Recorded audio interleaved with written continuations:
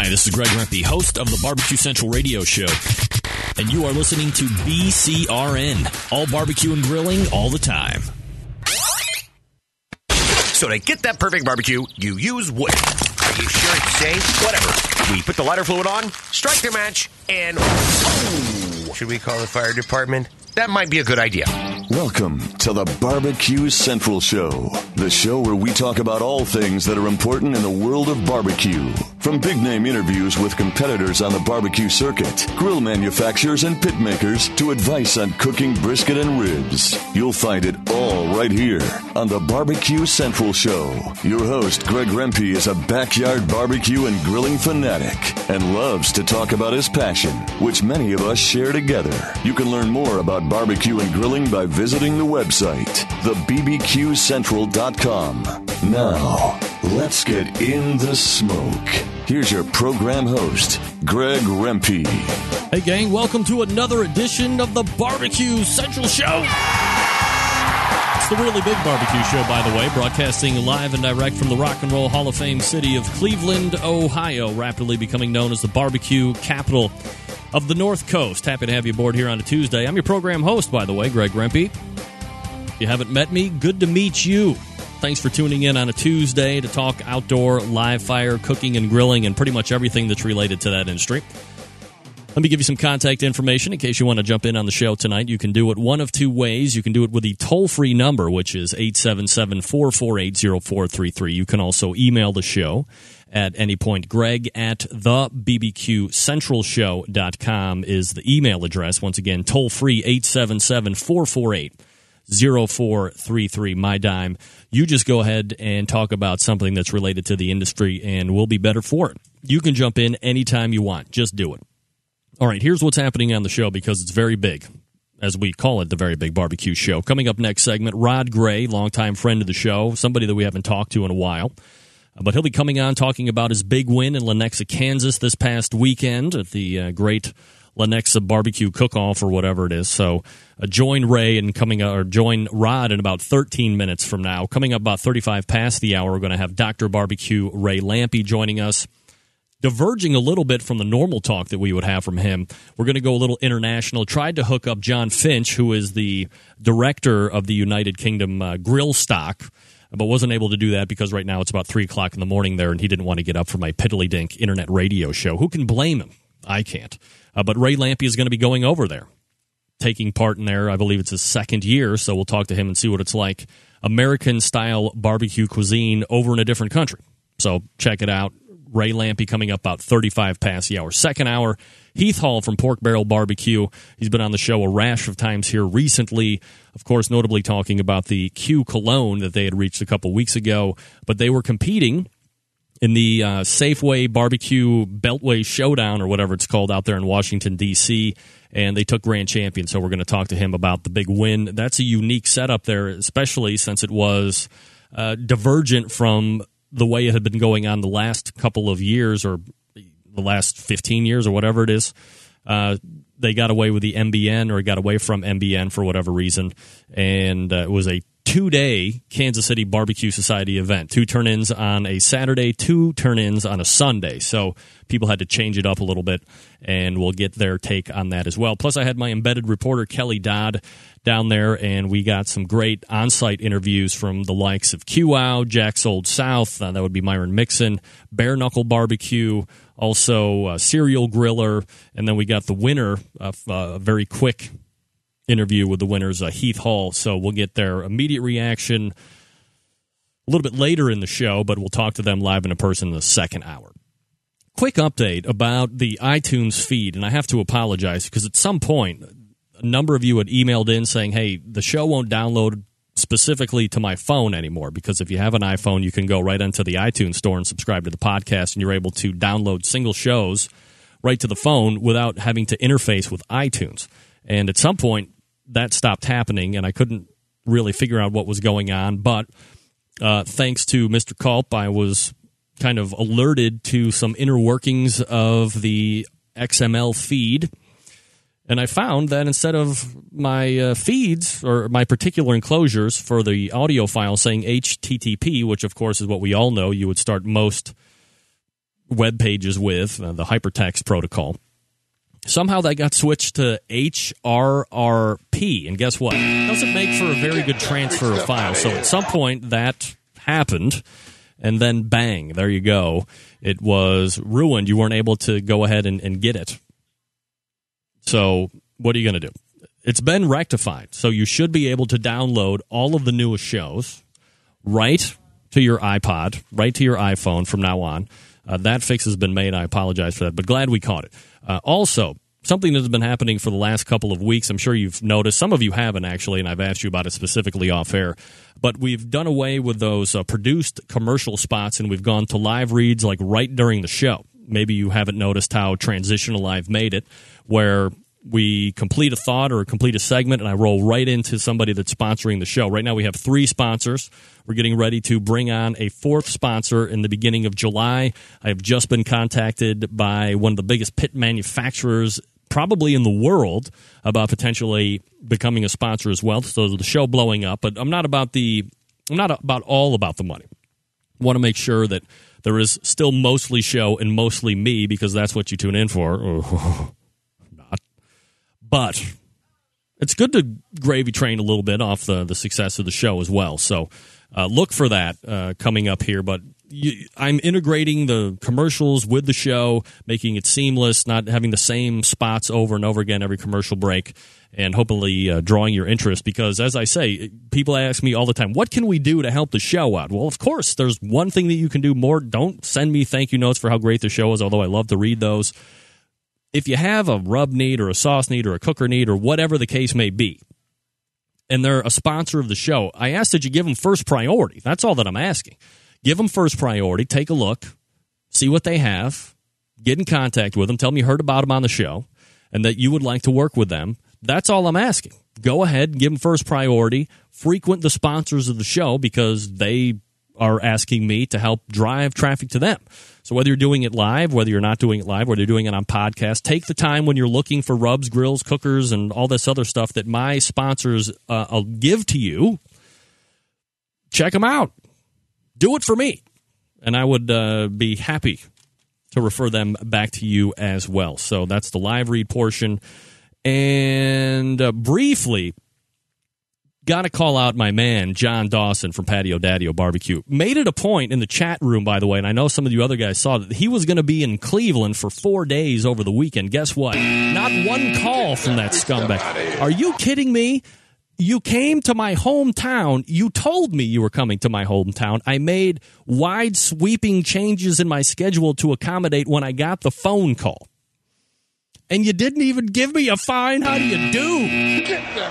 Look, I know you hate Cleveland, John, but you're not even going to spend 5 minutes in the Rock and Roll Hall of Fame city, the barbecue capital of the North Coast, with the premier talk radio show host on the interwebs dealing with barbecue and grilling. You're not going to afford me that time? Next time I get to Boise, buddy. All right, well, of course, the problem is I'm not going to get to Boise, but nevertheless, don't tell me you're going to come to Cleveland. Get me hyped up, and then not give me that call so I can meet you. I love to meet the Centralites in person. I've done it a number of times.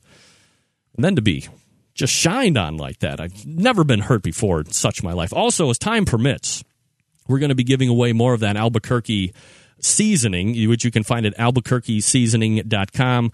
We have the sauce, and we also have the rub. So, towards the end of the show, if you're straggling along there, albuquerqueseasonings.com will be happening. Look, folks, I know I told you about it last week because it was the greatest Father's Day gift that I ever got on the face of the earth, which is my Accutron Bulova watch. Let me put this up here for the people that are watching. It's my personal favorite watch, and I got it from Stephen DeFranco Jeweler. Steve is a sponsor of the show. I've been getting some emails going, well, isn't Steve kind of stretching out here? He's talking barbecue, but he's actually a jeweler or this, that, and the other thing. Well, look, here's the problem with all of that, or here's the good thing about all of that you should take into consideration. Steve is a barbecue guy at heart. Have you ever gone onto the Barbecue Central Radio Network's homepage and actually clicked on the banner and see the landing page that it takes you and scroll down to the bottom? He's got a good one smoker with a meatloaf on it and his shorts and sandals out there on a fine day that you usually get here in Cleveland. Not kidding. He's a barbecue guy who just happens to be one of the premier retailers of jewelry right here in Cleveland, Ohio, but he ships all over the country. And he's giving you the opportunity right now. And it's a Father's Day special that has been held over for the next week or so, where you get 30% off. That's right, 30% off any Accutron Bulova watch. Plus, if you mention me or Steve, Greg or Steve, and then you say barbecue brother. So say Greg and Steve are barbecue brothers, or Steve's a barbecue brother, whatever. However you want to work in Steve, Greg, and barbecue brother in a sentence, they'll give you an additional $50 off on top of that. You will get free shipping to your door. You get free gift wrapping in case, ladies, you're going to be buying it for your man. Or buy it for yourself, ladies, and have it gift wrapped and sent to you. It's very awesome. You get free batteries for life. You get free engraving. They'll polish it for free. Assuming you live within the fine Rock and Roll Hall of Fame city of Cleveland, they'll even come to your house and set the time for you. That's exactly what it's all. But look, you have to call in, and you do that by going to the website, StephenDeFranco.com, or you can go via the link on the Barbecue Central Radio Network's homepage. It's very simple. Just call in and say, hey, I want the Father's Day special. Heard it on the Barbecue Central Radio show. Greg and Steve, Barbecue Brothers. 30% off. $50 extra off of the 30% off. That's like a free watch plus $75 cash in hand, I think, if my math is correct. So, and then with the free shipping, that's probably another $10 or $15. The free gift wrapping, who knows the labor hours that go into that.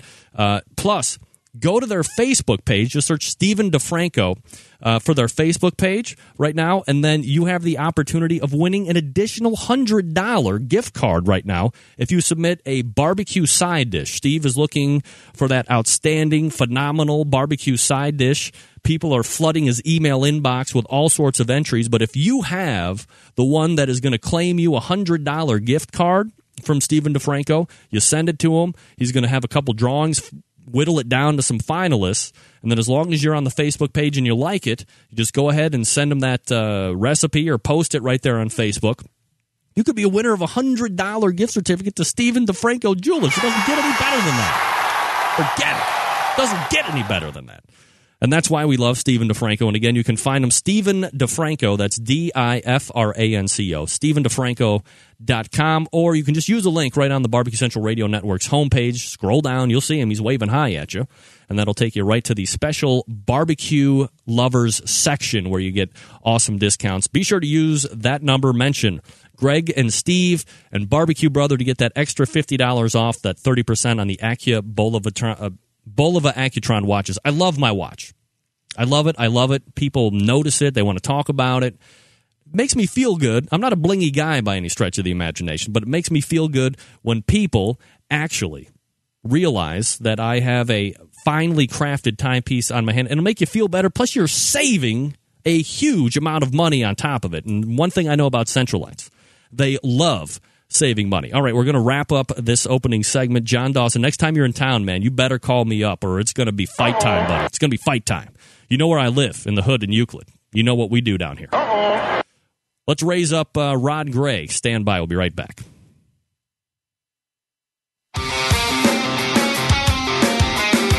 Broadcasting live from the Barbecue Central Radio Network studios in Cleveland, Ohio. You're listening to the Barbecue Central Radio Show. Once again, here's your host, Greg Lampe. All right, welcome back. 13 past the hour. Don't forget, coming up next segment, Dr. Barbecue Ray Lampe is going to be talking about international American barbecue cuisine over in England at Grill Stock. He's going to be there second year. Also, coming up in the second hour, Heath Hall from Pork Barrel Barbecue is going to be talking about their win at the Safeway DC Beltway Barbecue Battle Extravaganza Extraordinaire. They won it. So we're going to be talking about that and changes of that competition. Then we have Kelly Dodd interviews as well. So stay tuned for all of that. However, joining me now, the grand champion this past weekend at Lenexa, Team of the Year in 2009, runner-up last year, graciously sponsored, of course, by Greased Lightning and Easy Grill, one of my favorite guys to talk barbecue with. Oh, by the way, he just happens to be pitmaster of Pellet Envy Competition Cooking Team. It's Rod Gray joining me. Rod, how are you, buddy? Oh, sure, Greg. Suck up now, but We haven't talked in months, buddy. I know. What is going on, Rod? Well, I've been perfected a recipe for your jeweler's contest all this time. I'm thinking of buying some frozen meatballs and wrapping bacon around them and giving them a brand new name and submitting that because that seems to be the trend. Hey, all right. Anything frozen with bacon around it is going to win you at least $100 in cash at premier retailers here in Cleveland, that's for sure. All right, Rod, so let's talk about last weekend. It's the great Lenexa Barbecue Battle. It's 195 teams, so this is obviously one of the bigger events during the course of the year. You've had a few days away from it now. Due to the amount of the teams that are attending these events, and you've been obviously to other well-attended events by competitors, when you go into those events, do you have a thought of it's kind of luck of the tables attitude to a certain degree, or does it not matter for any sides of the event for you? You're just going in and you're going to do the same thing regardless of size. That's what I'm going to do. I'm going to do the same thing regardless of where I am. But, in the back of your mind, you look at a contest like Lenexa. It's in its 30th year. You see teams come and go that win this thing that you've never heard of before and never hear of again. Mixed, with a spattering of some of the traveling teams, and truthfully, even more so than probably the American Royal, which is far and away the biggest at about 500 teams. Nowadays, the Lenexa is the second biggest contest in the country, but at that event, you just kind of shrug your shoulders, turn it in, and hope for the best. That's all you can do out there. Rod Gray joining us here on the show. All right, so looking back over the course of the weekend, Rod, you load in, you do your cook. Anything out of the ordinary that happened that you had to contend with this weekend that you'd like to share with us? Are you reading my Facebook post? Never. Are you doing that again? No, this is I'm a professional question asker. You've never been to Lenexa, Greg, but Lenexa is a big, huge party where they also happen to maybe have a barbecue contest. It's like nothing else you've ever attended. Those people who have been there know what I'm talking about. I got a comment on a forum today that asked me if I could now retire from that event. And Lenexa is like nothing you have ever seen. They shoehorn roughly 200 of us into this park, and it's almost like a Memphis in May style event in that there are almost no trailers. In fact, they frown on you bringing anything other than a tent and some sort of a cooker. And I didn't really think much about it. This is my third year to cook it. I've attended a couple of years, and I didn't think much about it until we were at awards, and they were calling everybody's name. Anybody who won an award, it dawns on me, is pretty much from Johnson County, which is one of the roughly 5 counties in the Kansas City metro area. So this is really, truly almost a local event of guys that probably cook 2 contests a year. They cook the Lenexa event, and then they probably wander down to the Royal and cook it too. So everything about this is unique. And honestly, I have been next to some of the worst teams in barbecue in terms of barbecue etiquette, and they always seem to end up as my neighbor at the Lenexa contest. I mean, guys like Maximum Loin and Burnt Reynolds, and a shout out to my neighbors this year that absolutely and completely stole the show, Mad Cow, Angry Beaver. Those guys were the worst I've ever had, and I've cooked about 350 contests. All right, so, Rod, you've broken rule number 1 of the show, which, of course, is no names, please. But when you talk about barbecue etiquette when it comes to the neighbors around you, for the people that don't know, what are you referring to specifically?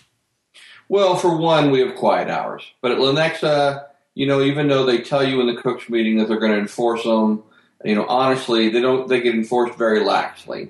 And so, we had well-amplified music all through the night. It got a little quieter at times and not so quiet at other times. Of course, my neighbor had a huge party, way overflowed their spot. They bought 1 porta pot, so there was such a line for it that the guys were finding other ways at the party to relieve themselves. It's just madness. This is like no event. Even the American Royal Dark Side, this is like no event that you've ever cooked. I was just going to ask you about the dark side, but I'm glad you touched on that. Rod Gray joining us here from Pellet Envy. His website, by the way, pelletenvy.com, and as I mentioned, graciously sponsored by Grease to Lightning and Easy Grill, so you got to check them out as well. Rod, when you have a bunch of local cooks that are showing up and, as you said, maybe cook 1 or 2 contests a year, is it hard to – let me rephrase that. Do you expect to do better than them because they're only doing one or two contests, or does it add that much more of a crapshoot to it because they could just come off with a one-off great opportunity and they could walk off with the whole thing? Well, since I'm probably already starting to get hate mail from the comments I've made so far, why stop now? Honestly, there's been a lot of stories about the Lenexa event, but they pull from the same pool of judges they've been pulling from for 30 years. And I don't know the percentage of certification. I don't know if they bother to host a judging class, but I think it's twofold. I think you've got a bunch of judges who have been there forever. They only judge Lenexa, and they're going to judge it their way. And then, two, I think you've got a bunch of teams. Now, listen, let me say this. Just because a team only cooks one or two contests a year does not make them a bad team. Sure. They can be very competitive. But when you see the level of private parties they have at this event, I would tell you there are probably as many or more private parties at this event than there are at the American Royal. And so as a result, you can only spread yourself so thin. So if you're busy entertaining 200 people in a 20 by 20 spot on Friday night, the odds are the level of your barbecue is probably not going to be awesome on Saturday morning. And are people trying to just hit you up and meet you, say hi, or are you pretty much left alone? It's funny about this event. Most people don't know me at this event. A few did. A neighbor I didn't know came by. I will tell you, I took the small green pit out, and it just attracts people to it. But they want to sit on it. They want to lean on it. They want to set their food on it. I try to tell folks that my small Jambo is like my Corvette. But at Lenexa, all that's out the window, and you spend your evening kind of defending your 20 by 20 space if you're not having a party. And I was probably the only, you should have seen my aisle, and there were plenty of barbecuers that listened to your show that would attest to it. But I would have told you there were 40,000 people roaming this park because I couldn't get out of my spot because of all the people all around. But I was told later that it wasn't really probably as highly attended as years past. So it just happened to be that everybody surrounding me had a huge party. All right, so let's go ahead and evaluate the turn-ins line by line here as you turned them in. Again, you finished grand champion out of 194 other teams. You make 195. Chicken, you get called 25th. So, Chicken seems to be, and I've said it week after week, and it seems year after year, talking with all the great pitmasters out there on the competition circuit, it seems to be an Achilles heel. You do it really good one weekend or 3 weekends or 4 weekends in a row, and then it falls off for 3 or 4 weekends. How did you feel the Chicken turned in before you got the score?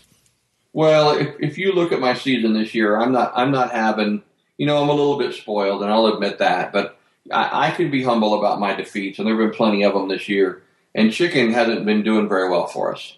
So, and I tell students this all the time, but I sat down for a little bit, kind of reevaluated what I had been doing and if anything had changed in what I did in Chicken, and I came up with one very small thing, and that is the ratio. I mix a couple of sauces together, and like you said, no names, so I don't have to tell you that. And I had been over-mixing one of them to the other, and so I equaled out the ratios again. That's the only change I made. And truthfully, in 195 teams, 25th place, that's not too bad. In fact, that's probably a top 10 finish in a 50-team contest. Oh, absolutely. We tasted it. It wasn't perfect, but it was better than it had been. All right, so 25 on Chicken, and then ribs come up. You pull a third out of 194 other teams, so you had to be feeling pretty good about that.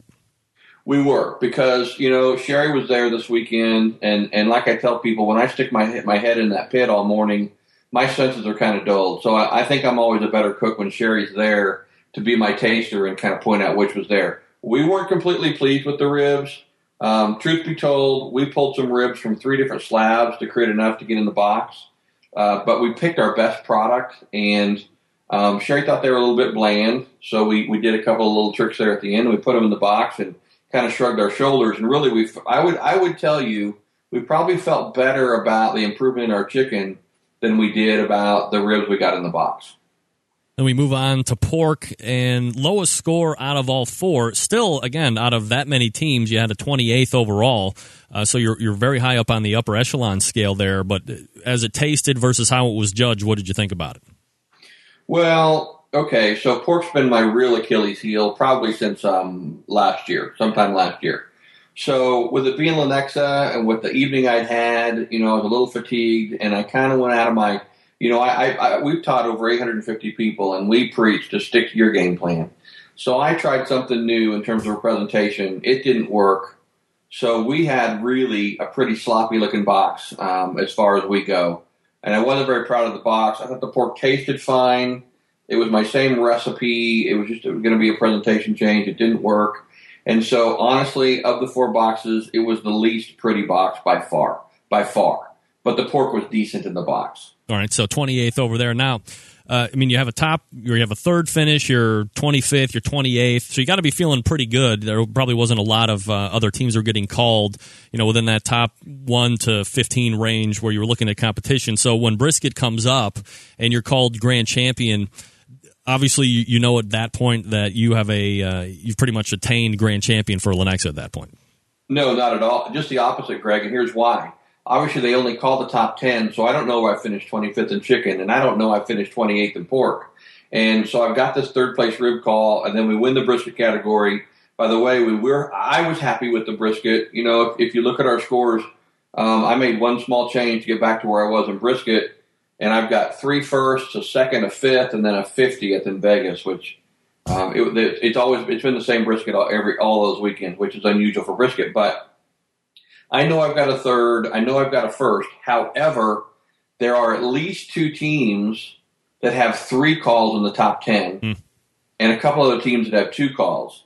And so I have no idea. And so much so that they were going to just call top 3 because it was only paying top 3. And some people in the crowd yelled out, top 10, top 10. So the guy went and got the sheet. And so he starts to call out from number 10 overall. And I'll be honest with you, we got to about number 4 overall, and I kind of shrugged my shoulders and said, well, it's about the same run of luck I've been having pretty much all year. I tanked chicken and I tanked pork. And we get up, and, they call one of those three top 10 called teams as 4th. And I'm thinking, okay, so the other one's got the grand champion.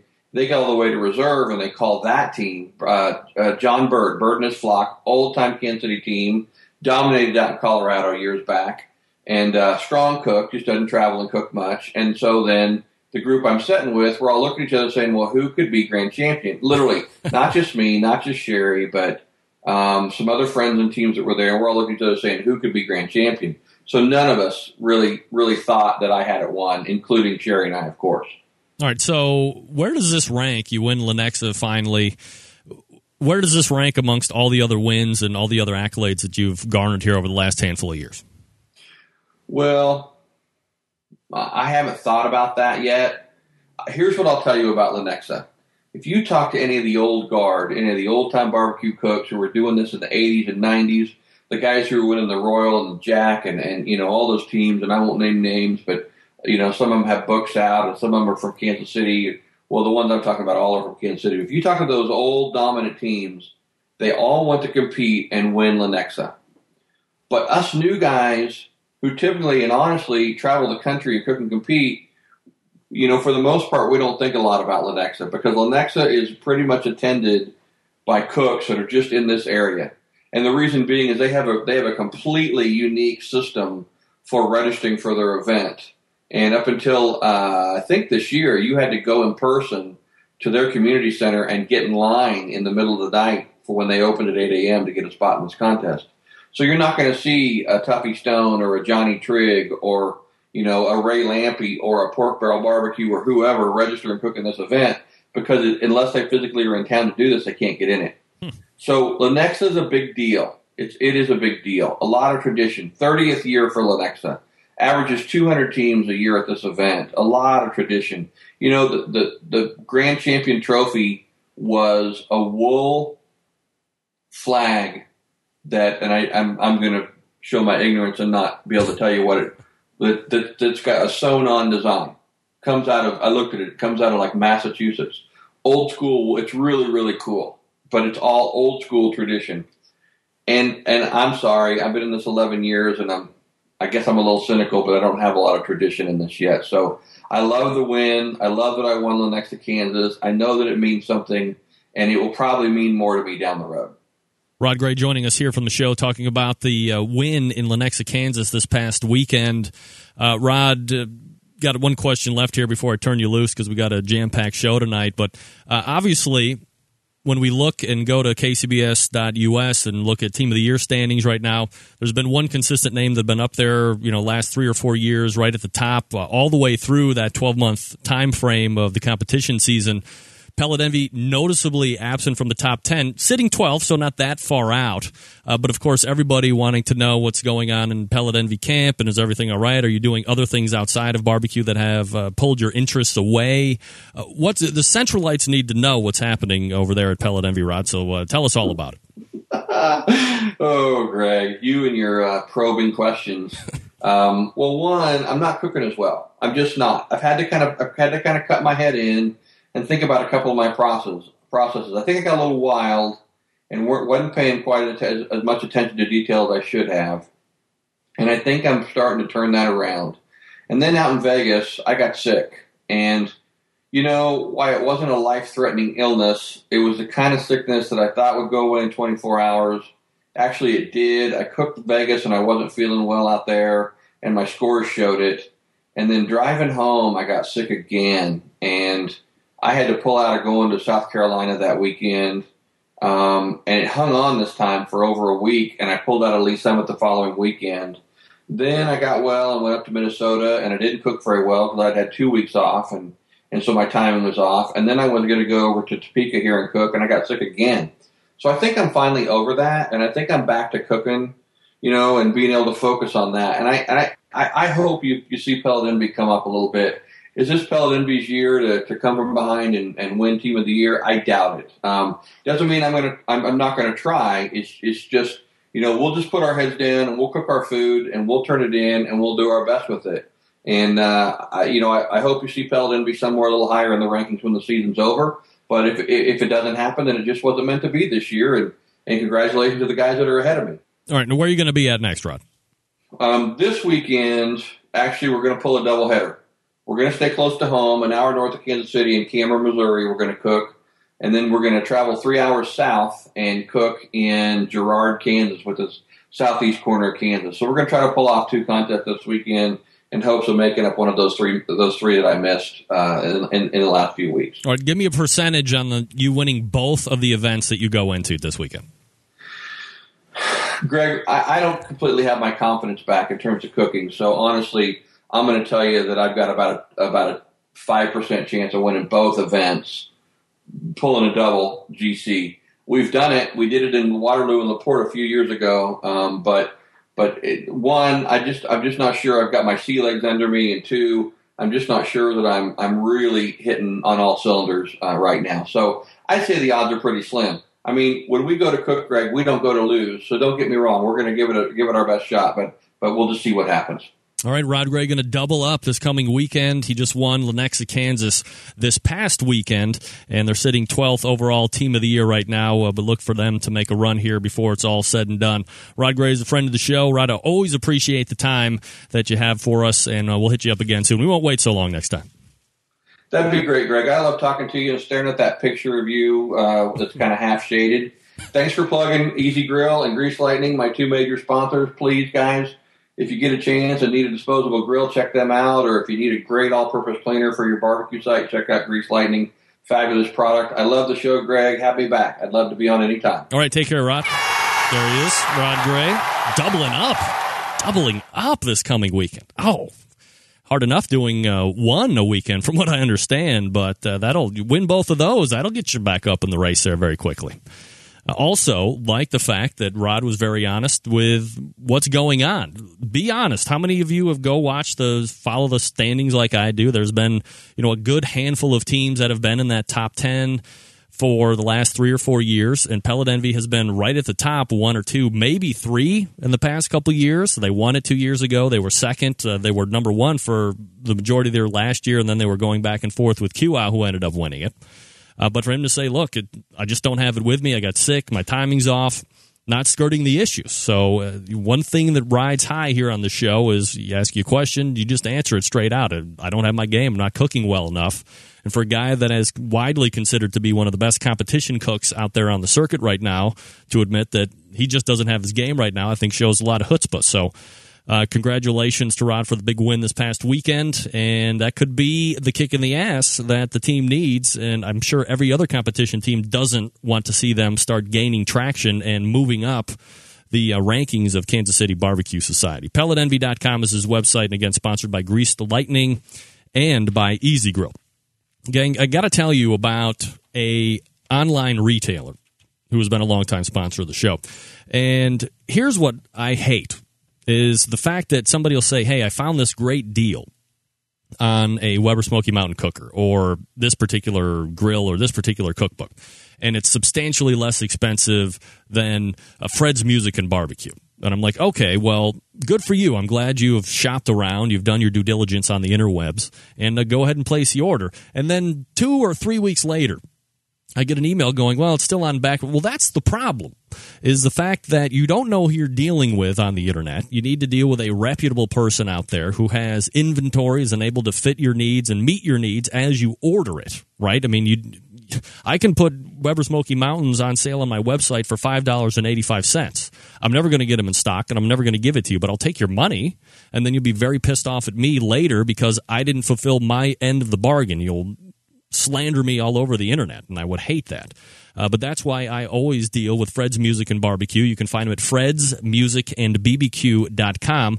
Not only that, they have these new products that they're bringing out, and it's not the traditional hardware stuff. This is stuff that you're going to be putting on your barbecue. They have the the Tenderness B and the Tenderness P. Fred has actually hired a food scientist and has been able to clone some of the very popular items that are out there. You mix it with apple juice, and then you just go ahead and do your traditional injections like you always do, especially with your competition guys. It's been getting rave reviews, by the way, on competition fields. It's been getting very good scores from the teams that are using it. Plus, he's got that Fred's secret sauce, and it's that sweet tang that's going on. I've tried it myself. I really like it. I do not prefer the overly sweet sauces. For instance, Blues Hog Original, very sweet for me. I'm not a big fan of that. I have to cut it with something. Fred's sauce gives me that nice little middle-of-the-road thing that I'm looking for with a little bit of tang, and he achieves it because he's using the same spice block that he uses with Fred's original Smoking Guitar Player rub. So that same rub that's in the rub is in the sauce, so obviously when you're using them together, you're getting a substantially consistent product, and that's what's important. Consistency. Flavor profiles, how you're cooking, all that stuff. Fred's Music and Barbecue is going to have it for you, and that's why you got to go to fredsmusicandbbq.com. That's fredsmusicandbbq.com, or visit them if you're in beautiful Shillington, Pennsylvania. Ask for Fred, the smoking guitar player himself, and we are going to ring up Dr. Barbecue right now. Stick around.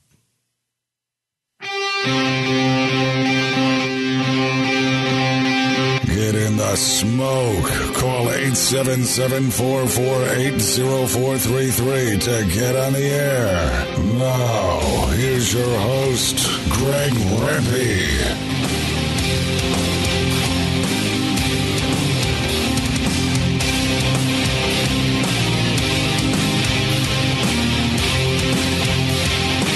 All right, we are back, and thanks again to Rod Gray for joining me. Don't forget, coming up in the 10 o'clock hour, Heath Hall from Pork Barrel Barbecue going to be talking about their win down in Washington, D.C. this past weekend. Always fun to talk to Heath. I believe they have a new scent, hickory-scented house fragrance or whatever it's called. All right, we tried for John Finch, but I believe one of the best fill-in guests you could ever have for a barbecue show is going to be joining me now, longtime friend of the show. We've had him on a number of times, multiple-time cookbook author. It's Ray Lampe, Dr. Barbecue, joining us here on the show. Ray, how are you, buddy? I'm good, Greg. How are you? I'm doing absolutely fantastic, Ray, and appreciate you joining me kind of in a fill-in role. I hate to say at this point I was efforting John Lynch, the director of the grill stock that you're going to be attending over there in England. But look, let's be honest. It's roughly maybe 3 o'clock in the morning over there, and I wouldn't want to get up for an internet radio show in England, let alone somebody in England getting up for an internet radio show over here in the United States. But you're going to be taking part in it, so for the people that aren't aware, give us a little background about the event, and then we'll kind of build in from there. I'm sure if John knew the importance of this show, he would have come on, but it is 3 in the morning. But I am going. You know, I was there last year, and I'm going back this year. And frankly, I probably know as much you know what I mean? I could probably relate to you better than John could what you guys would really appreciate about the event. Last year, Big Green Egg had a new distributor over in the UK. And so they said to me, hey, we need to go over there and help this guy get a start.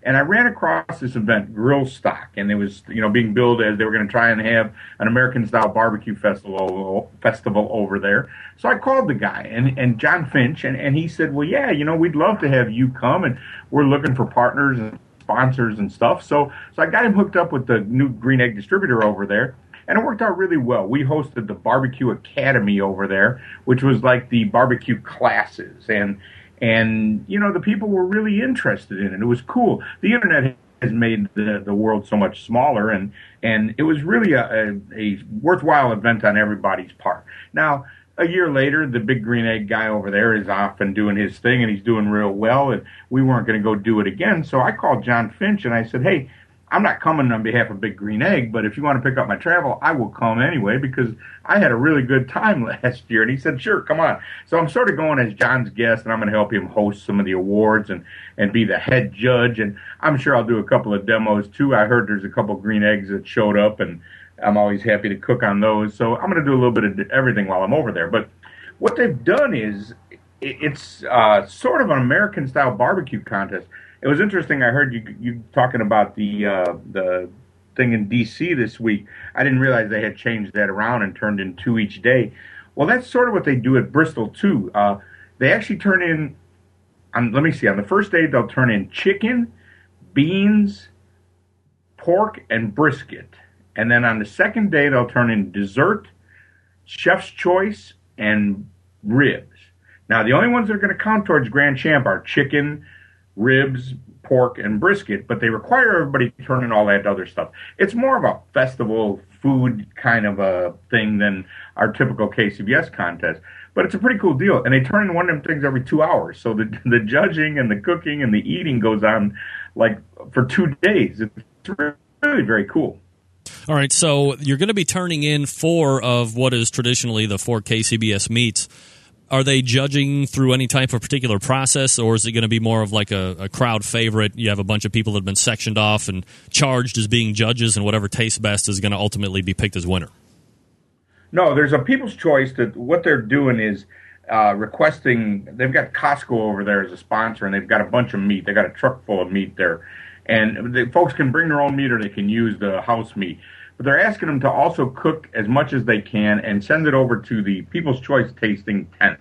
Now, I don't really know how they handle it in there, but I'm part of the actual judging. And we do it it's structured a little differently than KCBS. Last year there was only 3 of us, but there wasn't that many teams. This year there are 5 of us. And we are a panel, and we'll be sitting there sort of in plain view. The folks can watch us judge.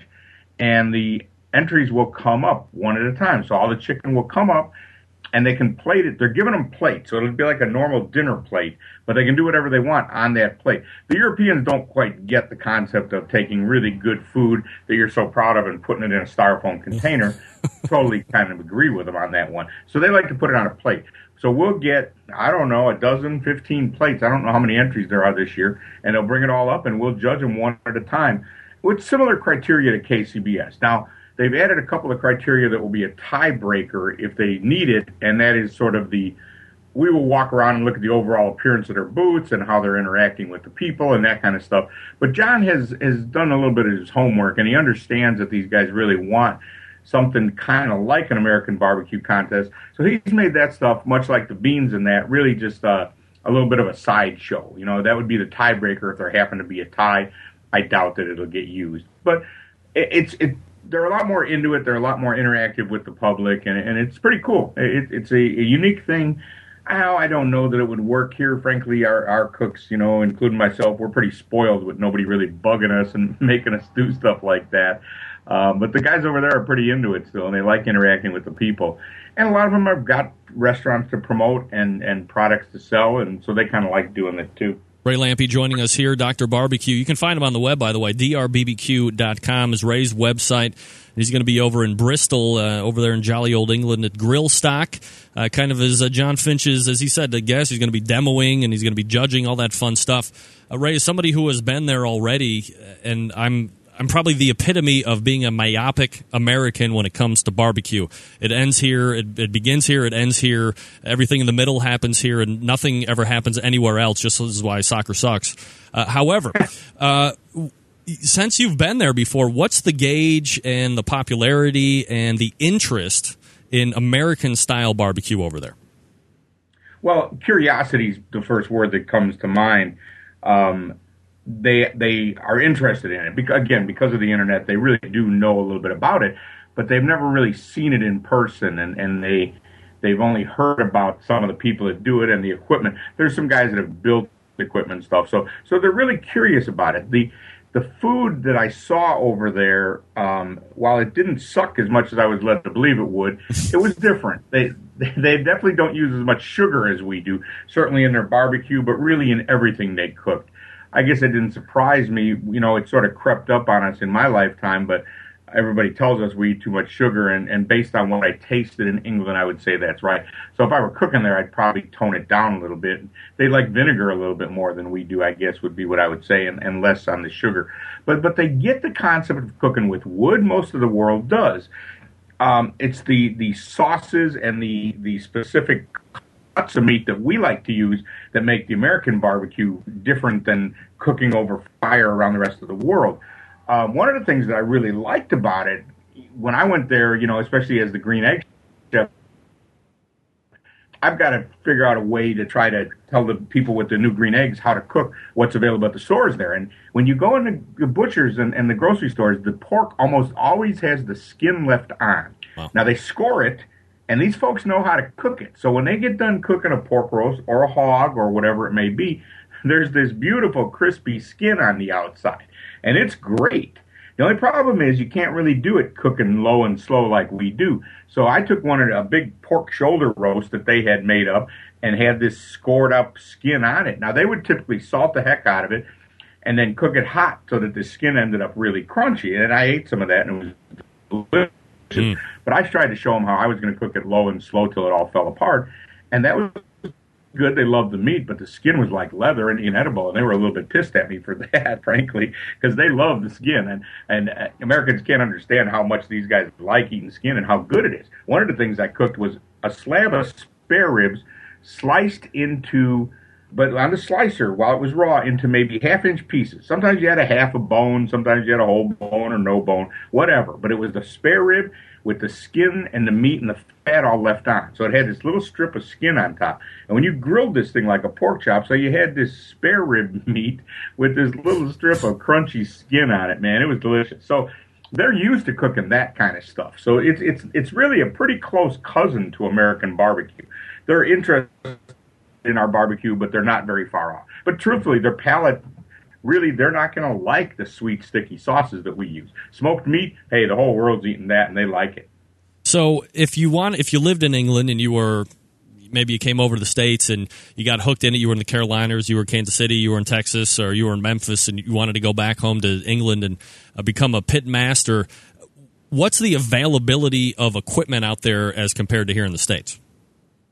Well, Weber's got a huge presence over there. They're a big sponsor of grill stock. And some of the other grill companies do as well. Big Green Egg, now we're making a real strong push over there.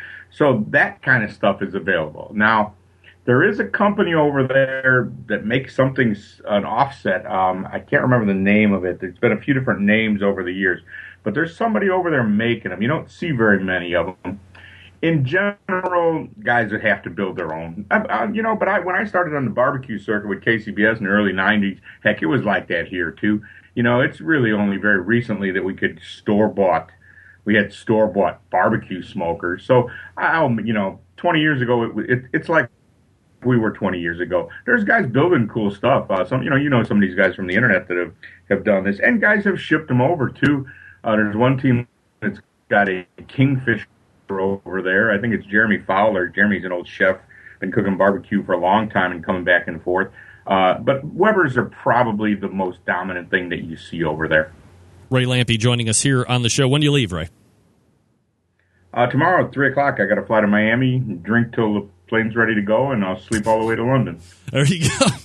That's the only way to fly in the plane, baby. I got to drink until the plane takes off. What was that? And we got to give us our website, Greg. I don't know if you have it. It's grillstock.co.uk. That's right. So if anybody wants to check it out, grillstock.co.uk. And if you happen to be over in Bristol over the weekend, you can stop by and say hello to our very own Dr. Barbecue over in England, where he's going to be a judge and he's going to be probably doing some demos as well. Ray, always appreciate the time, and thanks for filling in for John tonight. And good luck over there. I'll be anxious to hear how it goes. Yeah, thanks, Greg. And hey, everybody should think about going next year, because this thing's not going to end. It's a good time, and the people are into it, and I'd love to see some Americans go over there. Yeah, let's look for it. All right, thanks a lot, Ray. Thanks, Greg. There he is, Ray. Dude, I appreciate Ray. Believe me, I appreciate Ray to no end because I was going back and forth. It's tough when you don't have a lot of, let's call it international contacts. Again, the myopic view of an American, everybody lives here, everybody's on our time frame, and at worst, you're 3 hours behind in California. Of course, everybody should be on Eastern Standard Time where we are here, but nevertheless. So I'm corresponding back and forth with John Finch, who's the director of this thing, and it's like one email a day, because when I'm emailing, it's bedtime for him. When he's emailing, I'm asleep as well. So there's that very fine 3 hours, 4 hours during the course of the day where we're both kind of in sync together.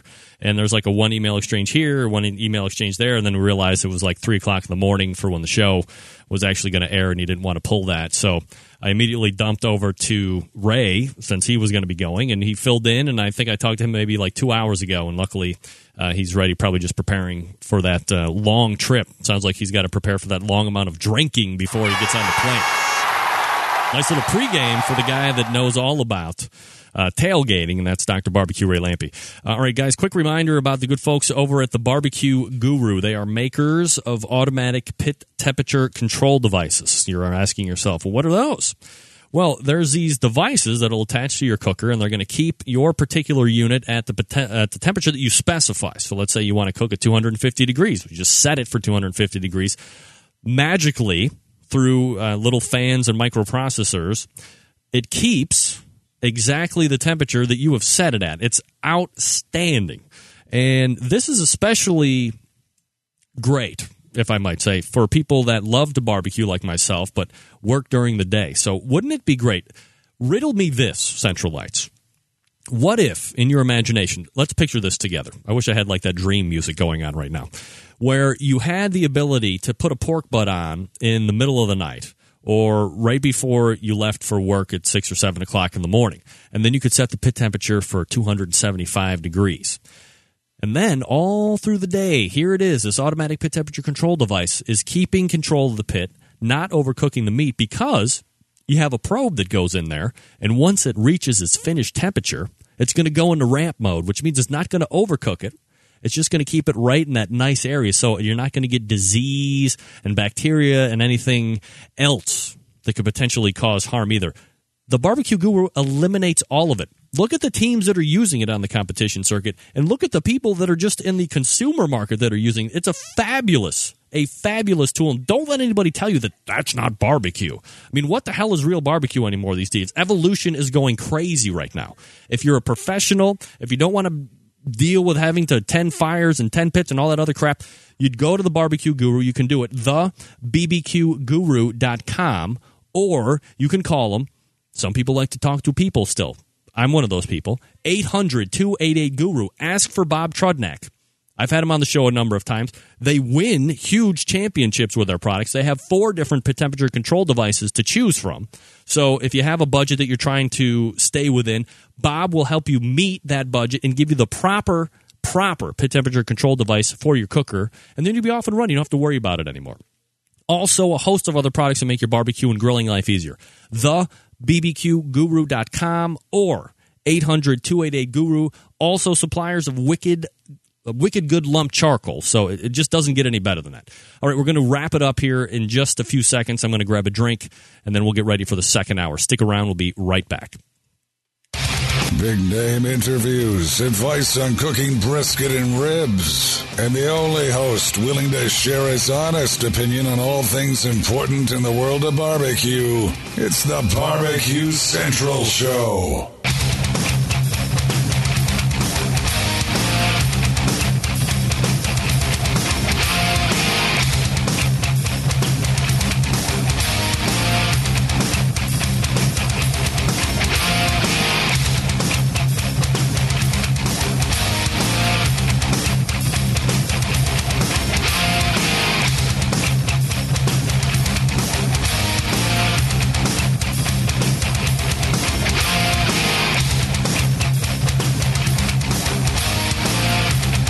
thanks again to Ray Lampe for joining me. He's going to be attending Grill Stock in Bristol, England this coming weekend. So if you're going to be over there, be sure to stop in and say hello to the good doctor. Grill Stock, that's GRILLSTOCK, grillstock.com. Sorry, grillstock.co.uk, because, again, we're not here in America. Grillstock.co.uk is the website. I think they have a very good website. It'd be very interesting to go over there and see what their interest in barbecue is. If you want some Albuquerque seasoning and sauce, go ahead and just call in right now, 877-448-0433, 877-448-0433, and we'll go ahead and get you that. And this is going to be from Kirk, by the way, over at Albuquerque Seasonings. AlbuquerqueSeasonings.com is the website, and it is a blend of New Mexico red chili and 15 other spices for a truly unique Southwest flavor. The barbecue sauce is ketchup-based with a balance of nice, tangy sweetness, giving you that Albuquerque taste experience. All right, let's go over to area code 516. Name and where you're calling from. Hey, Greg, it's Don from Long Island. Don from Long Island. How are you, buddy? Real good. How you been? I'm doing absolutely fantastic, Don. How are you? Excellent. How's things in the North Coast city? Things are doing very well in the barbecue capital of the North Coast. So this is something new, Albuquerque Seasonings. Don, I imagine you're calling in to get your grubby little mitts on it. Are you excited about trying it? Absolutely. It's been in the chat room. It's been going off very well tonight. All right, good. They've been talking it up very highly. All you need to do is send me your shipping info, greg@thebbqcentralshow.com, and I will forward that to Kirk. You'll have your hands on the rub and the sauce. And again, this rub is a New Mexico red chili and 15 other spices for a truly unique Southwest flavor. And the barbecue sauce is ketchup-based with a balance of sweet, tangy spiciness. So, you know, like they say, it's the Albuquerque taste experience. It couldn't be any more exciting. So give me that shipping info, and then I'll be interested to hear your thoughts. Very cool. Thanks. All right, Don, take care. Don. I believe Don was partying with Clint from Smoke in the Eye the last time I was reading things online and on Facebook, from what I imagine. Thanks again to Ray Lampe for joining me last segment. Also, thanks to Rod Gray for joining me in the first segment. We'll wrap up here in a second. What was the other thing that I was going to mention? We were talking, I was having an online discussion with a gentleman, email discussion about ceramic cookers and the price of ceramic cookers. And I wanted to at least say this. If you're going to be looking into ceramic cookers, because he saw one of those items in Lowe's that we were talking about with Derek Riches a couple weeks ago.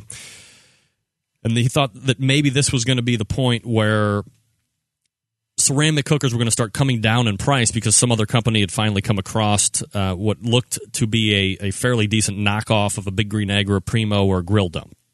And I don't think that's going to be necessarily the case because through Derek's review and through my own findings of looking at it, it's really not the same type of a unit. If you're going to buy a ceramic cooker, you have to know, it is kind of a niche market. But you have the ability to buy two cookers in one. You have the low and slow cooker that the ceramic cooker is going to provide for you. Plus, is well documented, you have a grill that is going to get super rocket hot, so you can do high-powered grilling as well. So it could be a little pricier, but if you're looking at value, if you're looking at return on investment, you can buy one unit, which is going to cover you on both sides, both the grilling and the low and slow cooking. And depending on what kind of a unit you get, you're going to have a ton of other accessories that are going to be able to go with it. And we all know that's really what the most expensive part of barbecue really is. It doesn't have anything to do with the cooker when it's all said and done. It's all about the accessories, and the number of those big three manufacturers, which all are kind of made right down there in the same geographical area in Georgia too, they all have brilliant accessories that go along with it to make your cooking experience better. So I don't think the price of ceramic cookers is coming down anytime soon. I think with the reinvention of the big steel keg that has now been bought by, I think it was Broil King out there in Canada, I don't think that's really going to stave off or attempt to potentially bring down the price point on ceramic cookers. But buy those knowing you're getting a quality product and that you can do more than just one thing with it. And that's where the price is coming from, aside from the fact that it's niche and the material that it's made out of. The other thing to consider is those things are fuel misers. You can get huge run times off of what is just a handful, a few pounds of charcoal can last you hours and hours on end, which a number of other cookers actually can't do. So, number of things to keep in mind in that regard as well. So don't be shying away from the price of the ceramic cooker because you think that they're trying to own a market that nobody else has. The fact of the matter is they're two different cookers in one. It's a grill that can do high heat very well. It's a slow roaster, slow cooker, barbecuer that can hold low temperature very well and for tremendous amounts of time. Grill Dome, Big Green Egg, Primo are the top three makers out there. No more Bubba Keg anymore. Oh, well. All right, once again, thanks to Rod Gray for joining me in the second segment, talking about his win in Lenexa, Kansas. Look for them this coming weekend doing a doubleheader. So good luck to Rod. His website, pelletenvy.com.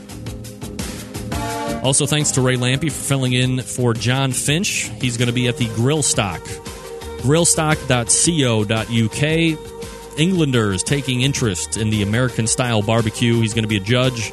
He's going to be doing some demos as well. Ray's website, DRBBQ, that's Dr. DRBBQ.com. Always check out and see what he's up to. And don't forget, coming up here in just a few minutes, we're going to have Heath Hall from Pork Barrel Barbecue talking about the win down in D.C. Plus, Kelly Dodd interviews from that event as well. All that and more, your phone calls and emails.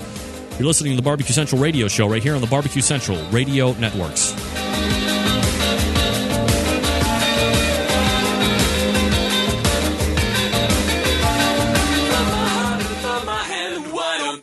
Understand my intention. Happy to have you aboard here for the really big barbecue show.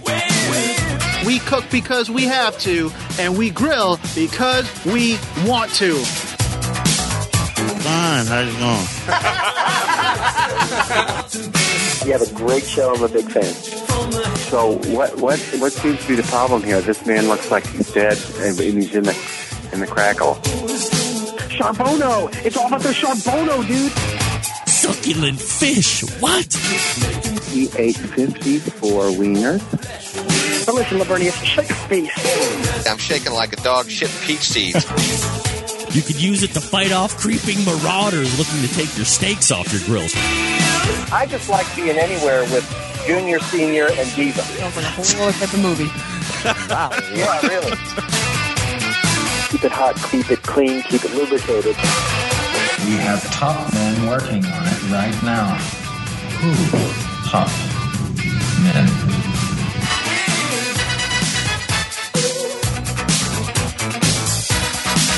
All right, just like that, we're into the second hour, baby. 877-448-0433 is the number to call if you want to get in. Greg at thebbqcentralshow.com. That's the email address. Heath Hall from Pork Barrel Barbecue coming up here in just a few short minutes talking about the big win down in D.C. on a, dare I say, awkwardly staged event to make up for the fact that there was no MBN. So we're going to be talking to Clint. Did it again. Outrageous. Oh, good, I fixed it. So we're going to be talking to Heath about the big win, not Clint. Clint beat, for those of you that don't know, like Clint beat Myron Mixon in some type of a cooking competition.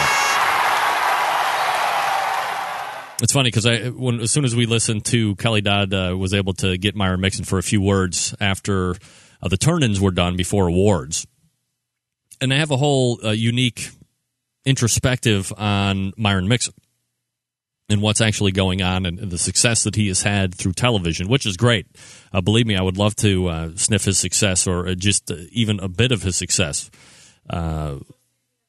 here on the show. But I think there's something to be said. And, of course, I'm not afraid to say it. All right, quick review before we get to Heath Hall about KCBS. And hold on one second here, folks. Give me 1 second here.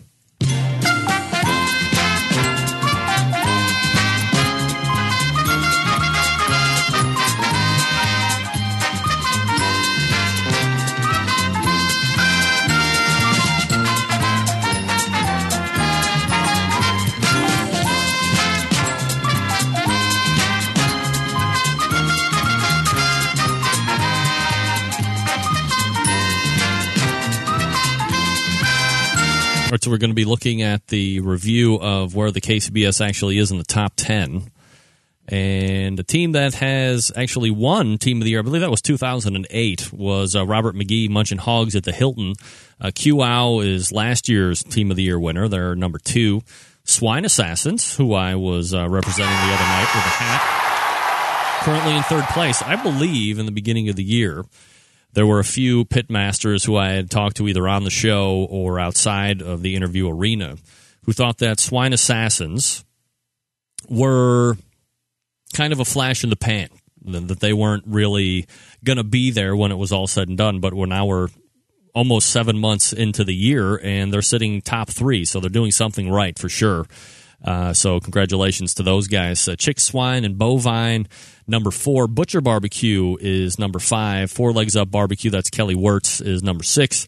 Number 7 is Buffalo's Barbecue. You got Harry Sue with Slap Yo Daddy, number 8. And yeah, Mike Davis, Lot of Bull Barbecue, number 9. And rounding out top 10, All Sauced Up. Just outside of the top 10, Rhythm and Q.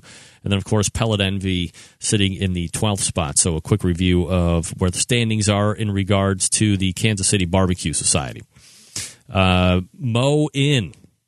Kason listening tonight. Big Mo asking me to take it easy on Heath Hall. No, nothing, if nothing. I am but respectful to those that win big competitions and are masters of commerce, which is something that Heath Hall is for sure.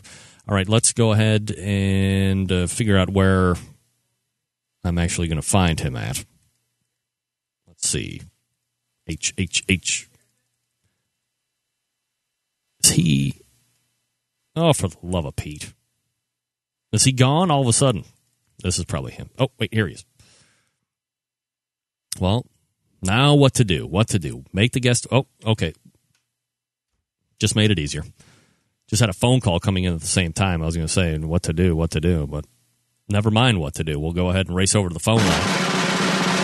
You might happen to know him as one half of the pitmasters of Pork Barrel Barbecue Competition cooking team. They have award-winning barbecue sauces, award-winning rubs. They were also the first barbecue company, first barbecue people to decide that what barbecue was missing was a fragrance that the industry could call their own, which has been nothing short of successful. It is Heath Hall from Pork Barrel Barbecue joining us here on the show. Heath, how are you, buddy? Good, man. How's it going? Absolutely fantastic, Heath. Appreciate you taking out the time, as always, here for the show. Huge win over the weekend down in Washington, D.C., and this was notoriously a dual-sanctioned event where you had Memphis Barbecue Network one day, you turn around and then do Kansas City Barbecue Society the next day, but that wasn't the case. Somebody that was down there, I had my little Centralites down there trying to figure out exactly what happened. I heard that there was some type of inability to get sanctioning for MBN. What was specifically the issue, if you know? Well, what they told us was that there was something to do with a DOS system that they had problems with last year in the Memphis NA competition. But supposedly they've got that fixed for next year, and they plan to bring it back. Like DOS, like DOS? Yes, like something you used 25 years ago on your computer. And this is something that the event didn't have up and running, and you couldn't do it?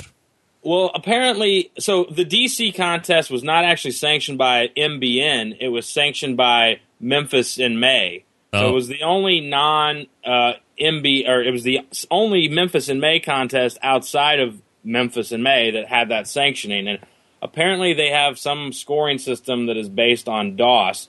Wow. And because they only have the one other contest, they weren't interested in spending however much money. This is the story we were told.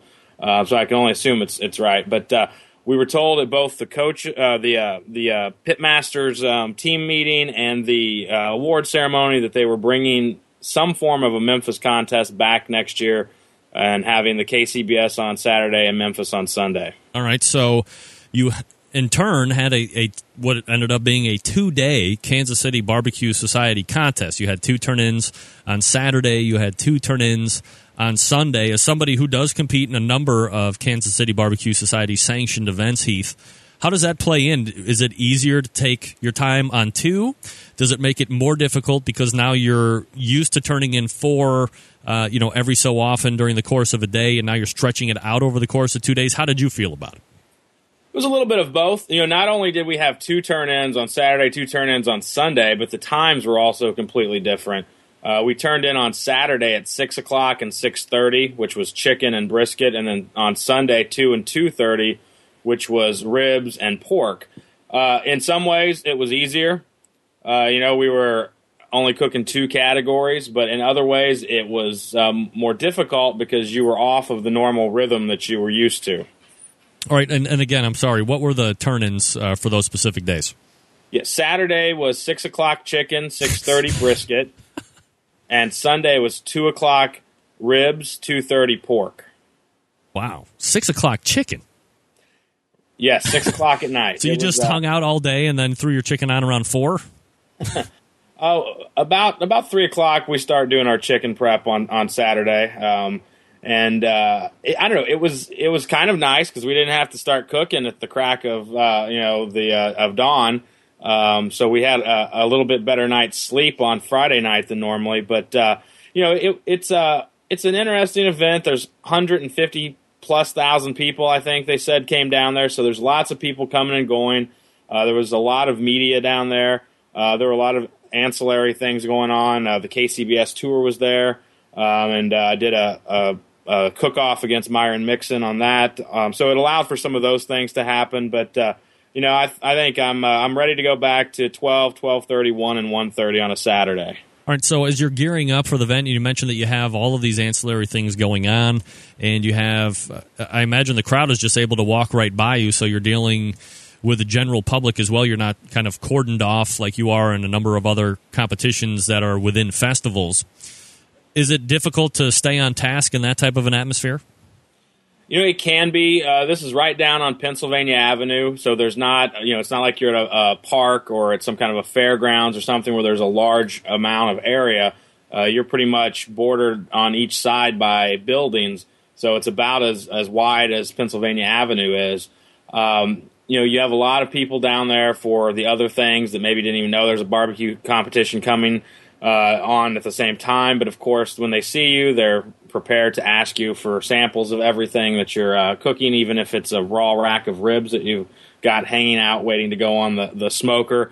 And it also, for us, lots of friends and family, since it was a local contest, so that can sometimes throw you off a little bit. But, we try to stay disciplined, and when we are in the heat of things, we tell people, we can't talk right now. We've got a job to do, and once that job's done, we're more than happy to chat and hang out. All right, so when people come up to you and start trying to steal raw ribs, as you said, and you tell them to beat it, are they pretty receptive to that, or are they like, geez, we're trying to come over and steal some of your stuff, give it to us? I think most people are very respectful for that. Some people don't understand the difference between the teams that are competing and the vendors that are out there. And so some people are confused when you tell them you don't have anything to give them, and they're like, well, I'm prepared to pay, and block down, you can get all the barbecue you want from the 15 or so vendors that are here. But no, most of the people were very respectful. A lot of people have questions about smokers that you're using and what kind of wood you're using and things like that. And we love talking to folks like that. And, trying to help them out as maybe they're looking to buy a smoker or looking to get into competition barbecue. But as you know, and as all the guys and gals out there that are competing know, there's that time window when you've got to be completely focused on what you're doing or you're not going to get it done. And most people are very respectful when you tell them, happy to talk with you in an hour if you just come back then. All right, so bring us through the process when you and Brent are getting ready to go ahead and start prepping your chicken. What kind of a process do you? You don't have to break it down into specific things that you do, but how do you guys like to go about chicken? Is it all about uniform size and white skin, and what are you doing to achieve the best possible prep during each competition? This was a very interesting chicken contest. It was sponsored by Purdue Chicken, and on Friday night when you checked in, about an hour later, the judges, the meat inspectors, and the KCBS reps were coming around giving you Purdue chicken. And I think everyone's thinking, we're going to get a couple of packs of thighs or maybe some mixed pieces or something like that. No, they bring us 4 whole chickens that were not necessarily the ones that any competitor would have chosen if they even had to cook with whole chickens. They were fairly small, but they ended up being really good chickens. I butchered them down on Friday night. I was able to pull 7 thighs out of the chicken. One of my thighs had a broken bone in it, so I knew I wasn't going to cook with that. And I just, in case something happened with the thighs, I went ahead and prepped out the legs and some wingettes and some breasts, and we smoked a lot more meat chicken-wise than we normally do as far as different ones. Usually we're just looking at thighs, but we were lucky and were able to pull out 6 really nice thighs on Saturday afternoon, turn them in, and we ended up taking first place in the chicken category. So maybe I'll be using more Purdue whole chickens and butchering them in the future. Yeah, and I guess one of the cool things about winning that particular chicken category is you got to share the stage with one of the most popular men in the world, and that was Frank Purdue Jr., right? Mr. Purdue was there on Saturday to hand over the Purdue National Chicken Championship trophy and also the second and third place trophies, which went to 2 great teams. Jack's Hole South took third, and Jacked Up Barbecue out of New Jersey, who those guys are just tearing it up. And I think they had to get a U-Haul to take home all the trophies that they got this weekend, and they were the reserve. It was fun. It was kind of cool to get that opportunity. He seemed to be really interested in barbecue, and I think that's really good for the sport. All right, so then you have a brisket turn-in as well. So when do you start cooking the brisket? Brisket was very much like the Purdue chicken. It was sponsored by Ranchers Reserve, the brisket that Safeway has, right. Who was the overall sponsor. And Ranchers Reserve briskets were given out at the same time the chicken. We got 2 of them. One of them I got was really nice. We normally cook with really great briskets from our meat sponsor, Wagshaw's, one of the best butcher shops in the country, and they're right here in D.C. And we get Wagyu, or we get dry aged, depending on what we're liking at that particular time. But these were just things right off probably the shelf of Safeway, and one of them was really great, and the other one was not so great. One of them was about 6 or 7 inches wide. Not what we're looking for a contest, but we cooked both of them. And fortunately, the one that was really great, one that I would have picked off the store shelf if I was looking for one, was a good brisket. We started that about 7:30 in the morning, 7:30 in the morning on Saturday, and we're able to take it off about an hour and a half or so before the turn in, and kept it in our Cambro for about an hour. And pulled it out and got some really great burn-ins off of it and some really great slices. And we were able to take 5th place in brisket. All right, so obviously I'm getting nailed here on the instant chat. I made a mistake. I meant Jim Purdue, not Frank Purdue, because obviously Frank is dead. So my apologies. Right. Thanks for pointing that out, everybody. Thanks. Glad to know you're hanging on my every freaking word. Jeez, Louise. Yeah, thank you. Anyway, so it's Jim Purdue, as we all know. Heath didn't want to embarrass me like the people in Instant Chat did, but I'm a man enough to admit when I'm wrong. Now, how are you able to get into the event? What's the registration process? Because people are like, I want to get into the event where people are handing out the meat. What is it like? Yeah, it's a really unique event. It is on America's Main Street. You're bookended by the White House on one side and the Capitol on the other side. It is an event that is, probably one of the more widely attended barbecue contests around the country. I'd assume, like around 175,000 people in the 2 days come down there. Last year we had over 50 teams. This year we had 41 teams at the event. I think we lost a number of teams. I know. I talked to Melissa Cookston down at Memphis in May, and she indicated that she wasn't going to be coming this year because they had taken the Memphis portion away. So I think there were a number of teams that didn't come because of that. But, I think it's a great contest. It's good prize money. It's about $40,000 prize purse. I think the KCBS contest alone was about $27,000 prize purse.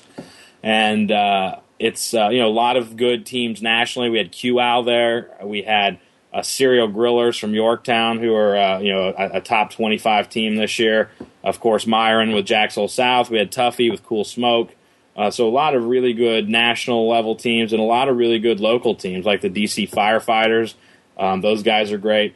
But yeah, just go through the regular process of any competition. It's a little more expensive. I think it's around $500 for entry fee, but it does have a pretty good prize purse. Absolutely. We're talking with Heath Hall from Pork Barrel Barbecue. The website, by the way, is porkbarrelbbq.com. You can buy their sauces. You buy the rub. You can also buy Q Cologne there as well. You had mentioned something, Heath, about brisket, and you had said when you're doing decisions on when you're at a regular contest, you want to do, wet age, you want to do dry aged. And we've talked wet age on the show with a few different cooks before. Haven't really gotten to the dry aged brisket at all that I can remember. Yep. The biggest diversion from brisket recently has been Wagyu brisket versus the CAB or just the choice briskets. So tell me a little bit about dry age. Where are you getting that? Are you doing it yourself? And what do you think that is bringing to the table flavor profile wise that some of the other briskets maybe aren't? Well, if you go to any great steak restaurant in this country, you're going to walk in and probably see a room where there are just a bunch of steaks, not cut into individual steaks yet, but a bunch of future steaks hanging there, dry aging. And, we've got, like I say, this really great sponsor, Wagshaw's Market here in Washington, D.C., and the Fuchs family that runs that is incredibly passionate about meat. They're the only place in the United States that gets imported Iberico pork, for example, which is a really amazing product. And I was talking to Bill Fuchs, the owner of it, one day, and he's like, you really should try some of these dry briskets that we can get out of New York. So there's a place out of New York that does them. We don't dry age them. We pick them up usually on a Wednesday or Thursday before the contest, depending on how far away it is and when we're leaving. And they usually come somewhere around 14 to 16 pounds, so right around 15 pounds. And I tell you, they just have a really nice, deep flavor, and they're really easy to work with. They usually have really good fat in them. And the thing I've noticed is they take on the flavors that you want to introduce into them really well. We've done wet age before, and we like that too.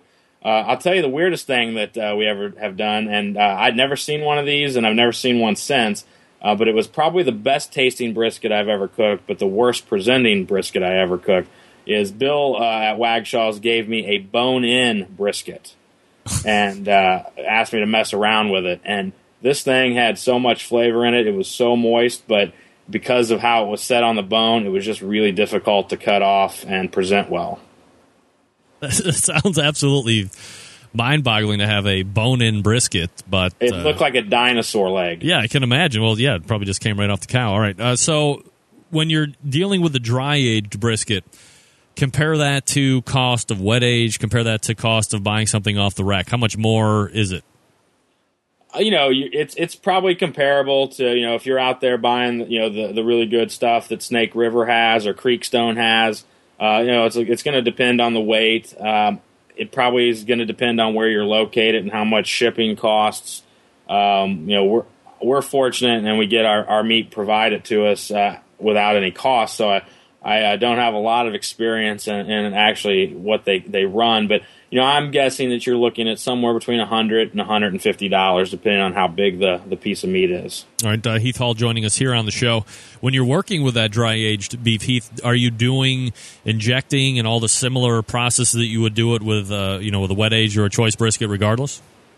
Yeah, we haven't changed. We have a formula that we keep to, and we've used that in with the wet age, with the dry age, with the something we bought at a restaurant depot or a Sam's Club or a Costco, or in the case of this weekend, something that you could have bought at a Safeway. You had Rod Gray on earlier, who is one of our barbecue mentor. He's really helped us out a lot through the year. And, one of the things that he taught us really early on was that, look, guys, you got to cook what's comfortable to you and what you cook on a day in and day out basis. Don't try to change things up because you're cooking in North Carolina this weekend and Missouri next weekend and, California the next weekend. And, it obviously has worked for Rod, and, we've taken that to heart, and we pretty much prep our meats the same way, no matter where we're cooking and what we're using. All right, so let's go ahead and move into when the brisket's done, you're slicing it up. How are you feeling about it as it's coming off? You think you have a decent brisket to turn in? I thought our brisket was better than our chicken on Saturday, so I was pretty happy. We'd been kind of up and down in brisket this year, in the 5 range to in the teens range, and I really felt like we had put together a pretty solid brisket this year. And when we they had the awards for the chicken, the Purdue chicken portion on Saturday night, and when we found out that we won that, I was feeling pretty good because I knew that we had put together a pretty good brisket, and if our chicken was first, then I thought we, as long as we could focus on Sunday and put together 2 good categories, we had a good chance of being competitive. All right, so we move into Sunday, and you have, as you said, you started with a 2 p.m. Turn-in and ribs. Were you cooking spares or are you cooking baby backs? We always do spares. St. Louis cut. We get them whole and we butcher them down. Usually the night before we cook them, so they're really fresh. Again, we get those from our sponsor Wagshaw's, who they have a contact that's local that runs a hog farm, and so sometimes the meats that we're cooking with were butchered 48, 72 hours before we're using them, and so they're very fresh. And I think we've been really struggling in ribs this year, and the thing about this contest that really helped us out with only having 2 categories is it let me cook twice the number of ribs that I normally cook, and so I was able to experiment a little bit with a couple different techniques that I've been playing with, and fortunately one of those 2 techniques really clicked on Sunday, and we may not have used that technique if we were only cooking the normal number of slabs that we cook, and so that would be one thing I'd say about having the 2 contests on Sunday versus 4 that really did help us. And I knew that they were the best ribs we'd cooked this year, but I also didn't know what that meant as far as against the other teams. But we were fortunate to take 5th place in ribs, and like I say, I think we've maybe found out some of our answers to our problems with ribs. All right, so when you're cutting through the ribs and trying to decide which ones are going to make it into the box, how many different slabs did you actually pull from to make the box up? We ended up taking from 2 slabs. We took 4 from one and 4 from a second slab. We cut about 8 slabs, and we had a couple slabs that I wasn't real happy with that really didn't, they didn't have the look we were looking for. Of course, we had one of those slabs that after you cook it, the bones look like they've been twisted and turned in all different directions, and it's hard to get a good cut on them. But we had about 6 slabs that really looked good, and we tasted the ribs from them and really liked 2 of their tastes and 4 of the bones from each of those 2 slabs. So we went with 8 ribs on Sunday. All right. So when you are in the middle of the cooking process, Heath, are you one of the teams that is foiling during your cooking process and adding little tricks and flavor enhancers into the steaming process? Yeah, we do some foiling with different categories. I think a lot of the teams do it. We've experimented both ways, and we've had success both ways. But this year, I think we've really found a couple things that we really like to do and have been faring fairly well. And so, right now we are doing some foiling with our ribs. All right, so here's the question of the day. The sauces and the rubs are commercially one of the biggest successes that are out there. And I would assume that it's a foregone conclusion that the All-American rub is going on the ribs and you're using the sauce in competitions, or is that not the case? We use a combination. We use ours. On our ribs, we use 2 different rubs. As you know, we only have 1 rub out there. Yep. Our rub is a real hearty rub. I think it's an excellent rub on chicken. I think it's a great rub as a base for competition. and at home I use it all the time. But the one thing is, as you'll know, I know you're a fan of the rub, it doesn't have any sugar in it. Yep. And in a competition world, sweet seems to win the day over heat.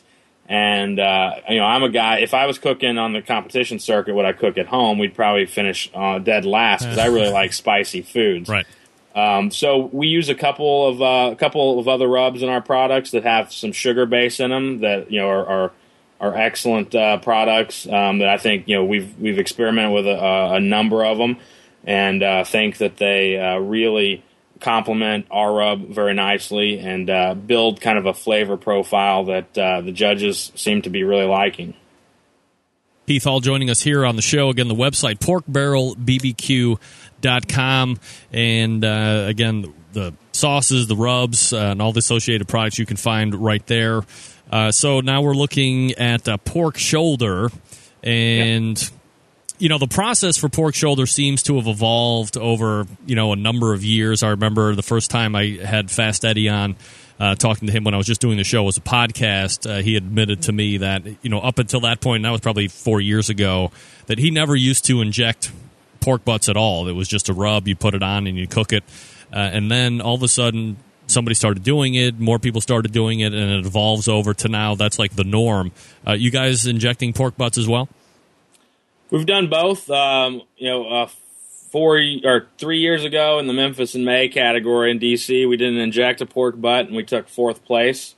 That was a really simple recipe that we used with no marinade, no injection, no anything. It was essentially just a little bit of olive oil and our rub and a lot of love on the smoker with some oak and hickory. We've since, kind of been growing and experimenting with things, and we do sometimes do an injection. We don't inject the entire shoulder or butt or picnic, depending on what we're cooking, and if it's a KCBS or Memphis contest. But I thought that our pork was the strongest category that we had this year, and ended up being the weakest showing this weekend. We took 7th place in pork, and we, after coming off last week in a contest in Sedalia, Missouri, we took 2nd and had taken 7th place the contest before and 2nd place the contest before that. But so I think, we've been doing some injecting. It's a real simple injection, nothing real fancy, and I think that one of the things that we've been using this year that's really been working a lot for us is we came out with our new mustard barbecue sauce. And we've been experimenting with that all winter on some pork, and we started using that on the butts, and it's kind of a base before we put our rubs on there, and that's really gives it a nice flavor, a really nice color, and so there's a tip, everybody out there, go ahead and buy some of our mustard barbecue sauce. Yeah, there's a tip, go buy our stuff. Absolutely one of the best tips I've ever heard. I got to try that. Where did you finish overall in brisket, Heath? We finished 5th. We finished 1st in chicken. We finished 5th in ribs, 7th in pork, and 5th in brisket. All right. So when they call pork to end it all, is that how they want as far as how they called out competition? They call brisket last. Okay, so brisket last, but I mean, you get 3 calls, and there are 2 of them are top 5. 1 you win. You have to know at that point, unless there's other teams that are getting just as many calls up to the stage as you are, that you're in really good company to win this whole thing.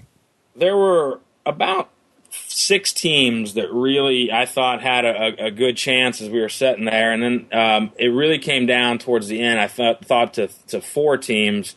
We had been getting a lot of calls, so I knew we were in pretty good shape. Serial Grillers had gotten a ton of calls, so I knew they were in pretty good shape. Jacked Up out of New Jersey. Like I said earlier, these guys won. I think they probably took more hardware home than we did. They won the Rancher's Reserve and got this beautiful cup trophy. Those guys were really up there. Q-Owl tore it up in the pork categories and had a good showing in brisket. Myron, had a couple good places, and Tuffy won brisket and had a couple good places. But towards the end, I thought, after everything had gone and I was doing it in my head, I thought, okay, this is between Jacked Up, Serial Grillers, and us. And, it's really going to come down to, in those categories, like where we took first and they took fourth, what was the separation in points? Were we 5 points apart or were we a half a point apart? And the thing that really finally nailed it, where I thought we won it, was when they announced us as the winner of the Kingsford points total. And so I felt, okay, I pretty sure that those other guys were using it. I knew QAL, I think they're in the lead in the Kingsford points chase, so I knew they would be using it. So I felt like at that point we were in pretty good shape. All right, Heath Hall joining us here on the show. So once you get announced as overall grand champion, initial feelings, obviously we're going to hear a piece that you did with Kelly Dodd after the announcement had been made a little bit later. But, just your initial emotion, reaction. I mean, it's a very big event. And, again, it was staged over 2 days versus the 1 day. What were you feeling? A lot of different things. First and foremost, my mom and dad had come in from Missouri, and my dad was my real inspiration behind everything that I've gotten to this point in barbecue. If it wasn't for him, I'm pretty sure I probably wouldn't be where I am. He's the guy that taught me everything I know, and continues to be my biggest supporter and biggest fan out there. I was also ecstatic that we were able to do it in D.C., which is our hometown, which is where we're based out of. And it was also the first contest that we ever cooked as a pork barrel barbecue competition team 2 years ago. So that was pretty cool. And then, the other things that really ran through my head was just thinking about everybody that has helped us in these 2 years that got us to this point. I already mentioned Rod Gray, who has been a huge advocate for us and everything we've been doing, and a huge mentor, and most importantly, a great friend. And one of the luckiest moments of our life was last year at Memphis in May. We got to cook next to, in my opinion, one of the two real legends of barbecue from a few years ago, Pat Burke, who was right there with Mike Mills in the Apple City days, and Pat's now with Tower Rock. And Pat really, kind of took us on and helped us and taught us a lot of things that he knows. So, we've been really fortunate to have a couple really great mentors and great friends. And, Tuffy, who's not far from us down in Richmond, has been nothing but kind to us. And through the restaurant process, his guys have helped us out with some of those questions that we have. Just a lot of great people. Kit Rudd of DeGuello Barbecue, who has kind of come in at the same time as we were, and we've become really good friends. He was there, and that was great to have him there and supporting us. So just thinking about all those people along the way that we've traveled this path with. And then in the end, it was kind of hard not to think about, we finally gotten our first grand championship, and especially this one being a really cool opportunity because it gives us a ticket to the Invitational at the American Royal, and it's the only state championship in the District of Columbia, and there were more than 25 teams at it, so it was a ticket to the Jack Daniels as well, which is kind of the pinnacle, I think, of any barbecue team. Yeah, I was just going to say, there's a number of things that happen when you actually win it. You get the American Royal invite, obviously, and then the automatic into the Jack Daniels. So, obviously, those are, well down the road. You're looking at October for both of those. But just some initial thoughts about being able to get out there and take part in that invitational, which, we could have a discussion probably for the next 5 and 10 years, especially with everybody that's here on the chat room and listening on the radio side, as far as which one would you rather be in, which one would you rather win. The invitational, which, at least in my estimation, does give you a better account of the best that is cooking out there today. And then, of course, you do have the Jack Daniels, which has the elaborate picking process. And I can make arguments all day long that the best aren't actually chosen to cook down there. Right. But perhaps that's why it even makes it even more prestigious to win. But let's go ahead and do a peripheral thumbnail on both of these. You're going to be at both of them. Given, if I gave you the magic genie lamp and said, Heath, rub it, and you have to say which one would you rather win, which one are you going to pick? Wow, that's a tough question. I used to live in Kansas City, and I've been following the American Royal for a long time. So if I had to pick one, I would probably pick the American Royal, just because I lived in Kansas City and I've got a longer history. But on the flip side of the coin, as you mentioned, it's not just about winning to get into the Jack. It's about either winning in a location where we did, where there's no other state championships, so you're an automatic draw, or winning one of the big contests, or getting lucky and getting your name picked out of the hat.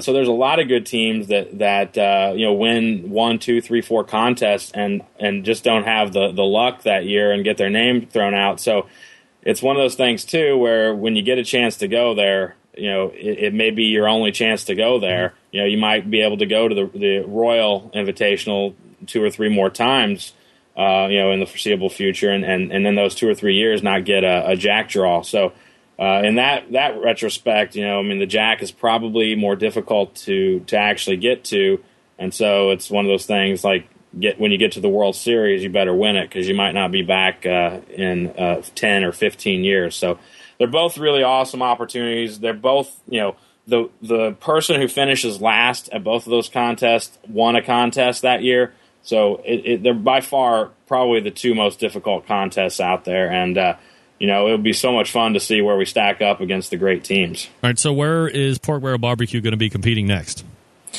Well, we're taking this weekend. We're not competing. We're actually going to be in New York on Sunday and cooking on Fox and Friends, kind of a pre-4th of July deal for them. So tune in to Fox News on Sunday morning. I think it's 6 a.m. to 10 a.m. Eastern Time. Then we'll be in Wellsville, Missouri the following weekend. Then we got a couple weekends off to hopefully get most of the things together at the restaurant for an early August opening, we're hoping. And then we'll be at a new contest in Bluemont, Virginia, about an hour outside of D.C. the last weekend in July. And then we have a couple contests in August, and then we start kind of a crazy 2 months in September and October, where I think we have 7 or 8 cooks in 8 or 9 weeks, and including the Royal and the Jack. And the one I'm really also looking forward to is getting a chance to come down to Murfreesboro, Illinois, and cook Praise the Lard, Mike Mills' contest, which is going to be a ton of fun. Heath, I would imagine that Brent is cooking with you on the Fox and Friends? Yeah, Brett will be there. We've got a couple other guys. I think our good buddy Clint Cantwell, who's right there in Long Island, is going to come out and join us. And I already mentioned Kit Rudd from DeGuello Barbecue here in the D.C. area. He is going to be joining us as well. So the 4 of us will be cooking there. This will be our 3rd time to do it. It's a lot of fun to be able to pull a smoker right into Times Square and just start cooking. You get a lot of interesting people that come up and start talking with you from all over the world, and it's a ton of fun. Certainly a motley crew, if I've ever heard of it. Now, when the cameras are on, Heath, what do you think the percentage of chance of my name and my radio show being dropped on national television is? Well, that would depend on your willingness to wear Q for the next month. Who said I'm not? Yeah!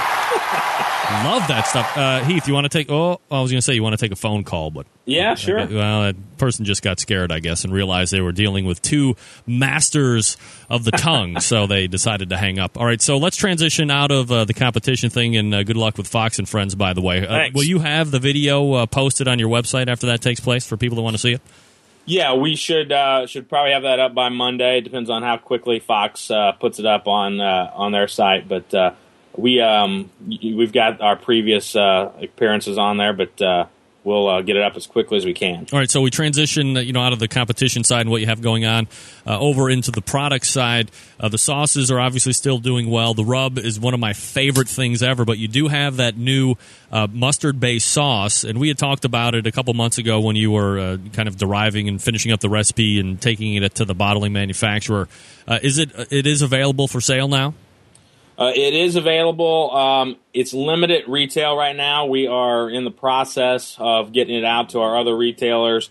We're in about 40 states now and about 1,500 stores, and the process is fairly cumbersome. Even after you've kind of cracked the door, you still have to go through review processes, and the product came out a little bit late. Most of the retail is looking for sauces in the fall to put on the shelves in the spring, and this came out towards the late winter, early spring, so we were a little bit behind the 8 ball in that process.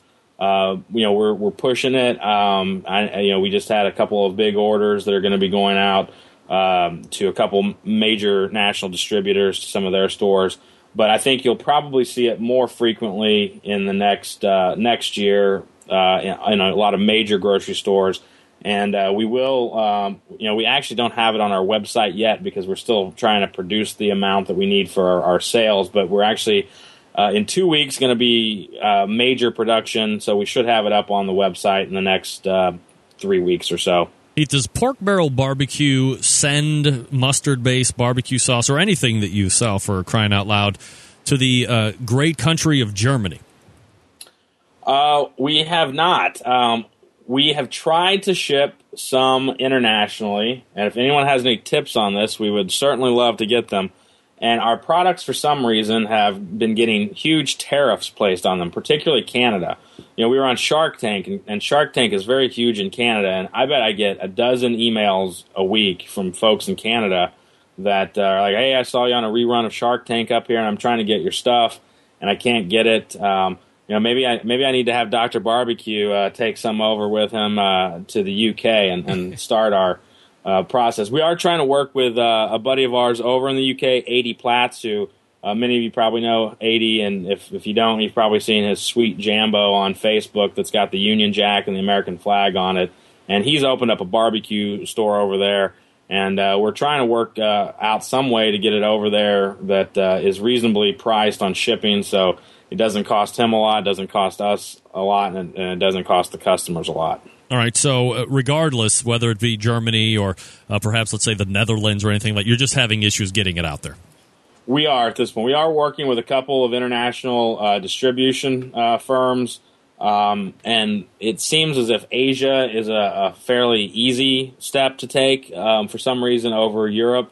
But we're working on that, trying to get folks that have done that and know that process better than we do, so we can get it overseas. Because we have had a fair number of folks, and I think particularly in the UK, it seems like there's a really growing barbecue presence there. Absolutely. Evidently, because Grill Stock is going to be happening this coming weekend, and Ray Lampe is going to be there as well.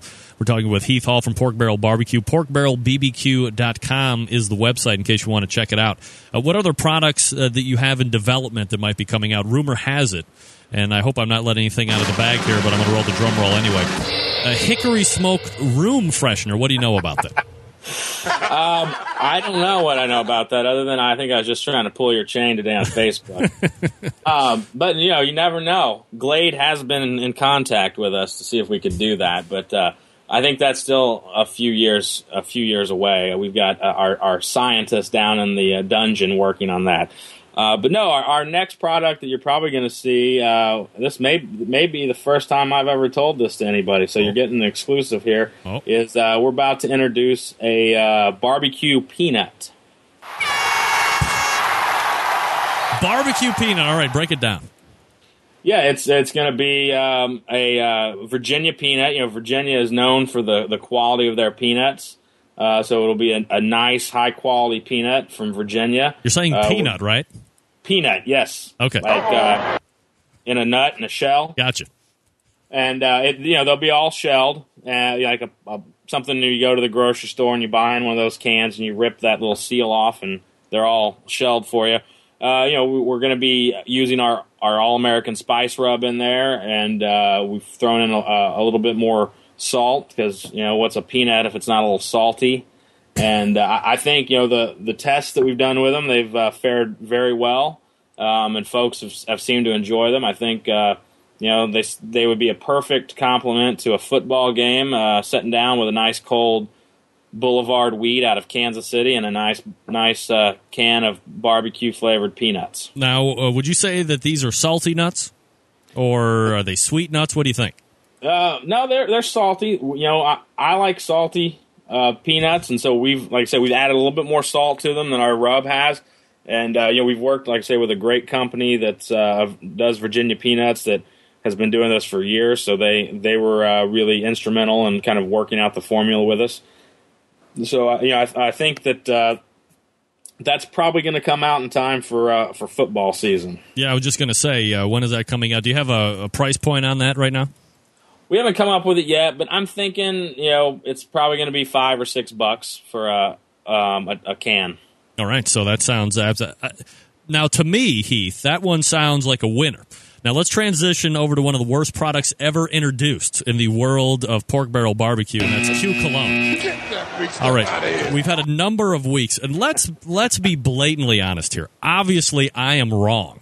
There's no denying it. I'd heard through other various channels that you had like another order of 1,000 bottles being ready to be shipped out. So there is no doubt, undisputable evidence that my take is completely on its own in an island somewhere, and I am wrong. People are buying it by the boatload. Did you have any idea that it was going to be this successful? Well, this is our third order that we've placed. We should be getting 1,000 bottles sometime this week from the manufacturer at the cologne facility, the fragrance facility. No, it's been a huge hit.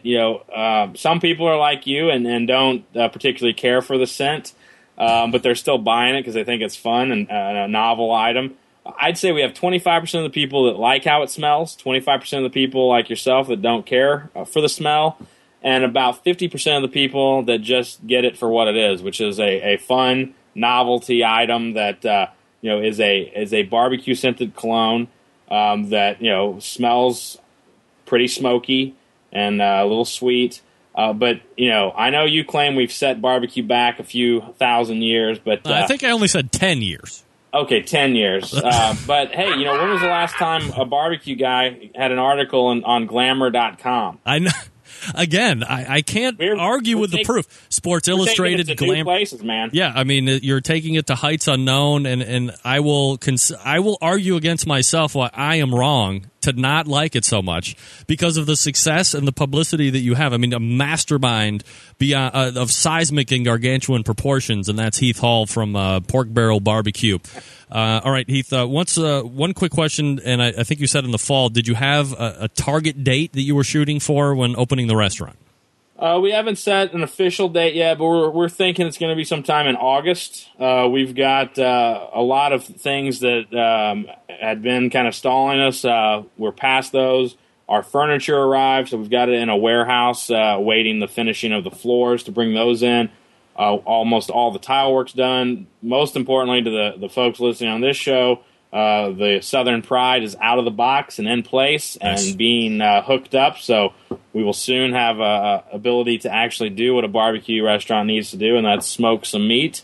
It's going to be a really, really spectacular restaurant, I think. It's got stonework. We've got this really beautiful Brazilian soapstone bar top. It's kind of a dark hunter green with some red blood streaks through it, and we found this really cool about 10-foot long, 6-foot wide, solid piece of wood, still with the bark on it. That's going to be our community table. So I think it's going to be a really nice looking place, and no one really cares how a barbecue joint looks if the food doesn't taste good. But in this extra time we've been really focusing on the menu and trying to nail down the recipes. We'll probably still be messing with them a little bit once we actually get into the smoker and see how it cooks and see what kind of changes we may or may not need to do. But we're excited. We're ready to pack the tools away and light the fire. Riddle me this, Heath. When the restaurant is open and this internet radio host decides to get wheels and make his way south a little bit, is there any way that the Barbecue Central Radio Network flagship station of the Barbecue Central Radio Show might be able to do a live remote broadcast from the Pork Barrel Barbecue restaurant? Done. Yeah! And you're going to be a live guest. So don't even think about, having to be out of town on that one because you're going to be right there co-hosting the show with me.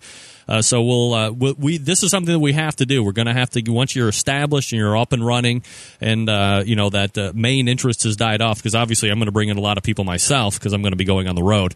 We'll set me up in the corner there right by like a beer tap. And then, it'll be right at the bar. It will at least be a 2-hour show of coherence, followed by 3 to 4 hours of utter gluttony and profanity, and who knows what else would follow. So we're talking with Heath Hall from Pork Barrel Barbecue. Again, the website, porkbarrelbbq.com. Heath, always appreciate the time. Congratulations on the big win this past weekend, and we will look for you again soon. Thanks, buddy. Take it easy, and everybody have a happy 4th of July. And if you're out there cooking this weekend, good luck, and we'll talk to you all soon and see you on the road. All right, take care, Heath.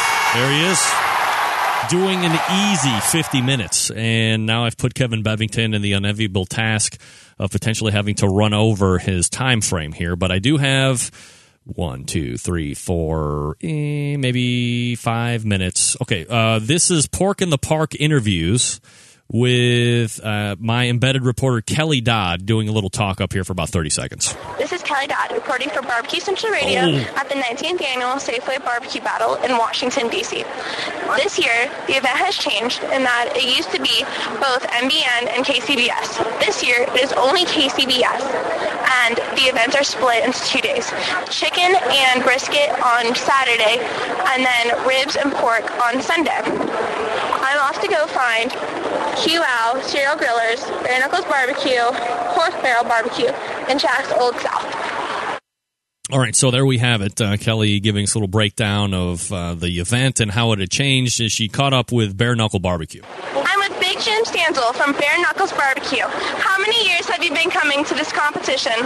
This is our second year here in D.C. at the Safeway Barbecue Battle. This event appears much larger scale than others. Also, the teams aren't separated from the crowds. How does this affect your cook? My cook is different because I'm here with Honda, who's a vendor, so I'm obviously the farthest team out. We just add a little more time to our walking distance, so our turn-in, it takes a little longer than normal, but we just add for that time. Okay. How do you feel about this new format where it's only KCBS? It's a little different. It's okay, but I understand they couldn't do the MBN this year, so they usually have, you're familiar with it, right? KCBS on Saturday. I really don't like to split it up. I'd rather do it all that day and then be done, do something the second day. So it's a little, it messes up your timing when you're used to doing all 4 categories. And where will we see you next? I will be in Dillard, Georgia. Thank you for your time. Thank you. All right, so there was Big Jim Stansel from Bare Knuckle, and she caught up with Mark Breen from Cereal Griller. I'm with Mark from Cereal Grillers. How many years have you been coming to this competition? Oh, this is our second year. Okay. So this event appears much larger scale than others. Also, the teams aren't separated from the crowds. How does this affect your cook? It doesn't really. I can come in with the same mindset and the same timelines and try to do the best I can with that. There's no really change other than, of course, the time changes. It's really just trying to relate them back to, your regular timeline, so to speak. So we'll know a little more about awards time, but hopefully they turn out good. So.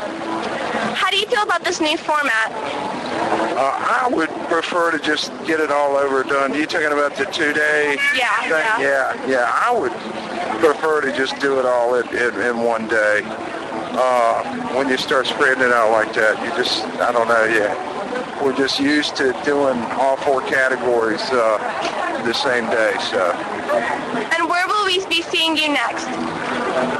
We should be in either Greenwood, South Carolina, or the Q&A Cruise in Louisa, Virginia, the 2nd or 3rd week in July. So. Thank you for your time. All right, so there is Mark Breen from Cereal Griller. And then we caught up with Mike Wozniak, the Wizard of Woz. I'm here with Mike from Q-Wow Barbecue.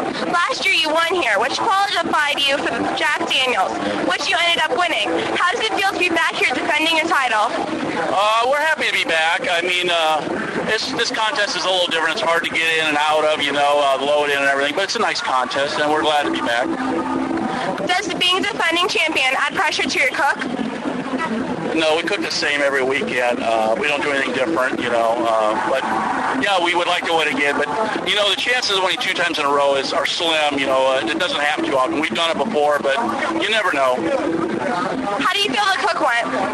I was proud of everything. We turned in 4 good categories. We had really good pork. I thought we had really good ribs. Our brisket was pretty good yesterday, and so was the chicken. How do you feel about this new format where it's only KCBS? Well, my understanding is they may go back and do Memphis again next year. They had a problem this year, but we're KCBS cooks, so I prefer just the KCBS portion rather than doing the other. And where will you be next? Oh, we're going to do a little contest in Illinois, in Southern Illinois, so it's close to our home for 4th of July weekend. Thank you for your time. Okay. Mike was ready to give more answers, but Kelly was like, yeah, you're done. I got to move on to the next guy. By the way, the next guy, man, almost made a terrible mistake right there. The next guy happens to be is he the most winningest man in competition barbecue? Myron Mixon. I'm with Myron Mixon from Jack's Old South. How do you feel the cook went? Cook went great today. This is our 14th year being here at the barbecue battle by Safeway. We've won it 12 times already, and it's like it always has been. Our times were dead on perfect. We got our turn-ins right. Everything looked good. The blind boxes were great. The parsley we used in the barbs because you can decorate here. I mean, it's really good. I hear you have a new cookbook out, which must add to your popularity. Have you had trouble focusing on the cook with the crowds, or have they not been an issue? Well, I mean, a lot of people come over here for the cookbook. Smoking with Myron Mixon, they made the New York Times bestseller list. But, I got a great team here, and they fill in for whenever I need to be out here with the crowds because I'm going out and talk to the people that buy my products. They buy my books, they buy my sauces and rubs. I'm not going to hide from them and shun them because they what makes me. How do you feel about this year's new format? This year's format, it's a little bit different. I miss the whole hog being here. I love to do the whole hog. But, barbecue is barbecue. And so if they did it all in one day or do it in 2 days, I'll be here. Thank you for your time. You're very welcome. All right, so very classy, Myron Mixon. Look, just to keep it in the same vein here, when I travel out into the public, people, when I ascend to the Giant Eagle shopping area, when I'm filling up with gas in my very cool Chickmobile, better known as the Dodge Grand Caravan SXT with DVD player, people are descending upon me. I'm not going to hide from them. I don't have a chauffeur that takes me around and I just sit in the back seat. I disseminate amongst the general public and make, I hand clasp and glad hand and do all this other stuff. Nothing illegal, mind you. But much like Myron, I'm here to make sure that the public is, here for me, and then I am here for them because they make me successful.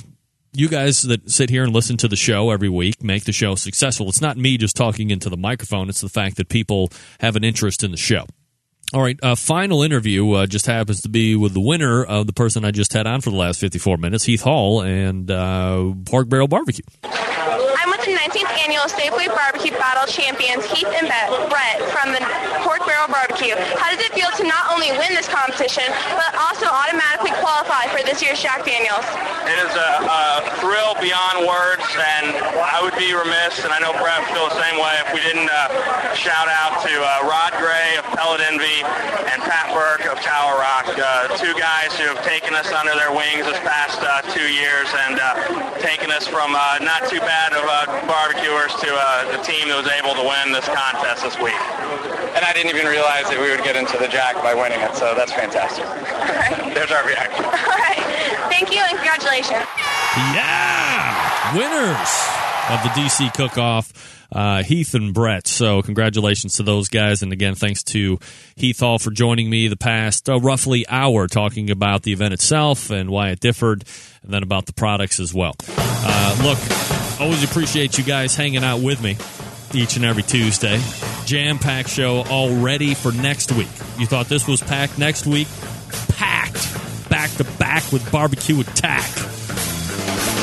Email coming in from Mo Cason calling his shot. Hold on a second. He's calling his shot here. Mo Cason saying he's going to be first in pork for Team of the Year next year in 2011. He has just finished his 10th contest this past weekend, and he thinks... Oh, wait a second. My bad.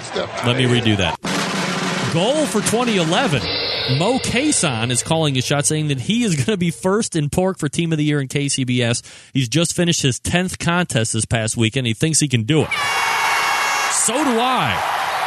So do I, Mo. And if you do it, you get to come on the show. And as a matter of fact, Mo, when you coming on the show, brother, you tune into the show, you're a fan of the show, you've been on television, you meet all of my credentials for being on the show. You didn't even have to be on television, and I would have let you come on the show. When you coming on the show, people want to know, there's people in the instant chat want to know when the BMC is coming on the BCRN. You tell me. We'll set a date, and we'll do this thing. So there you go.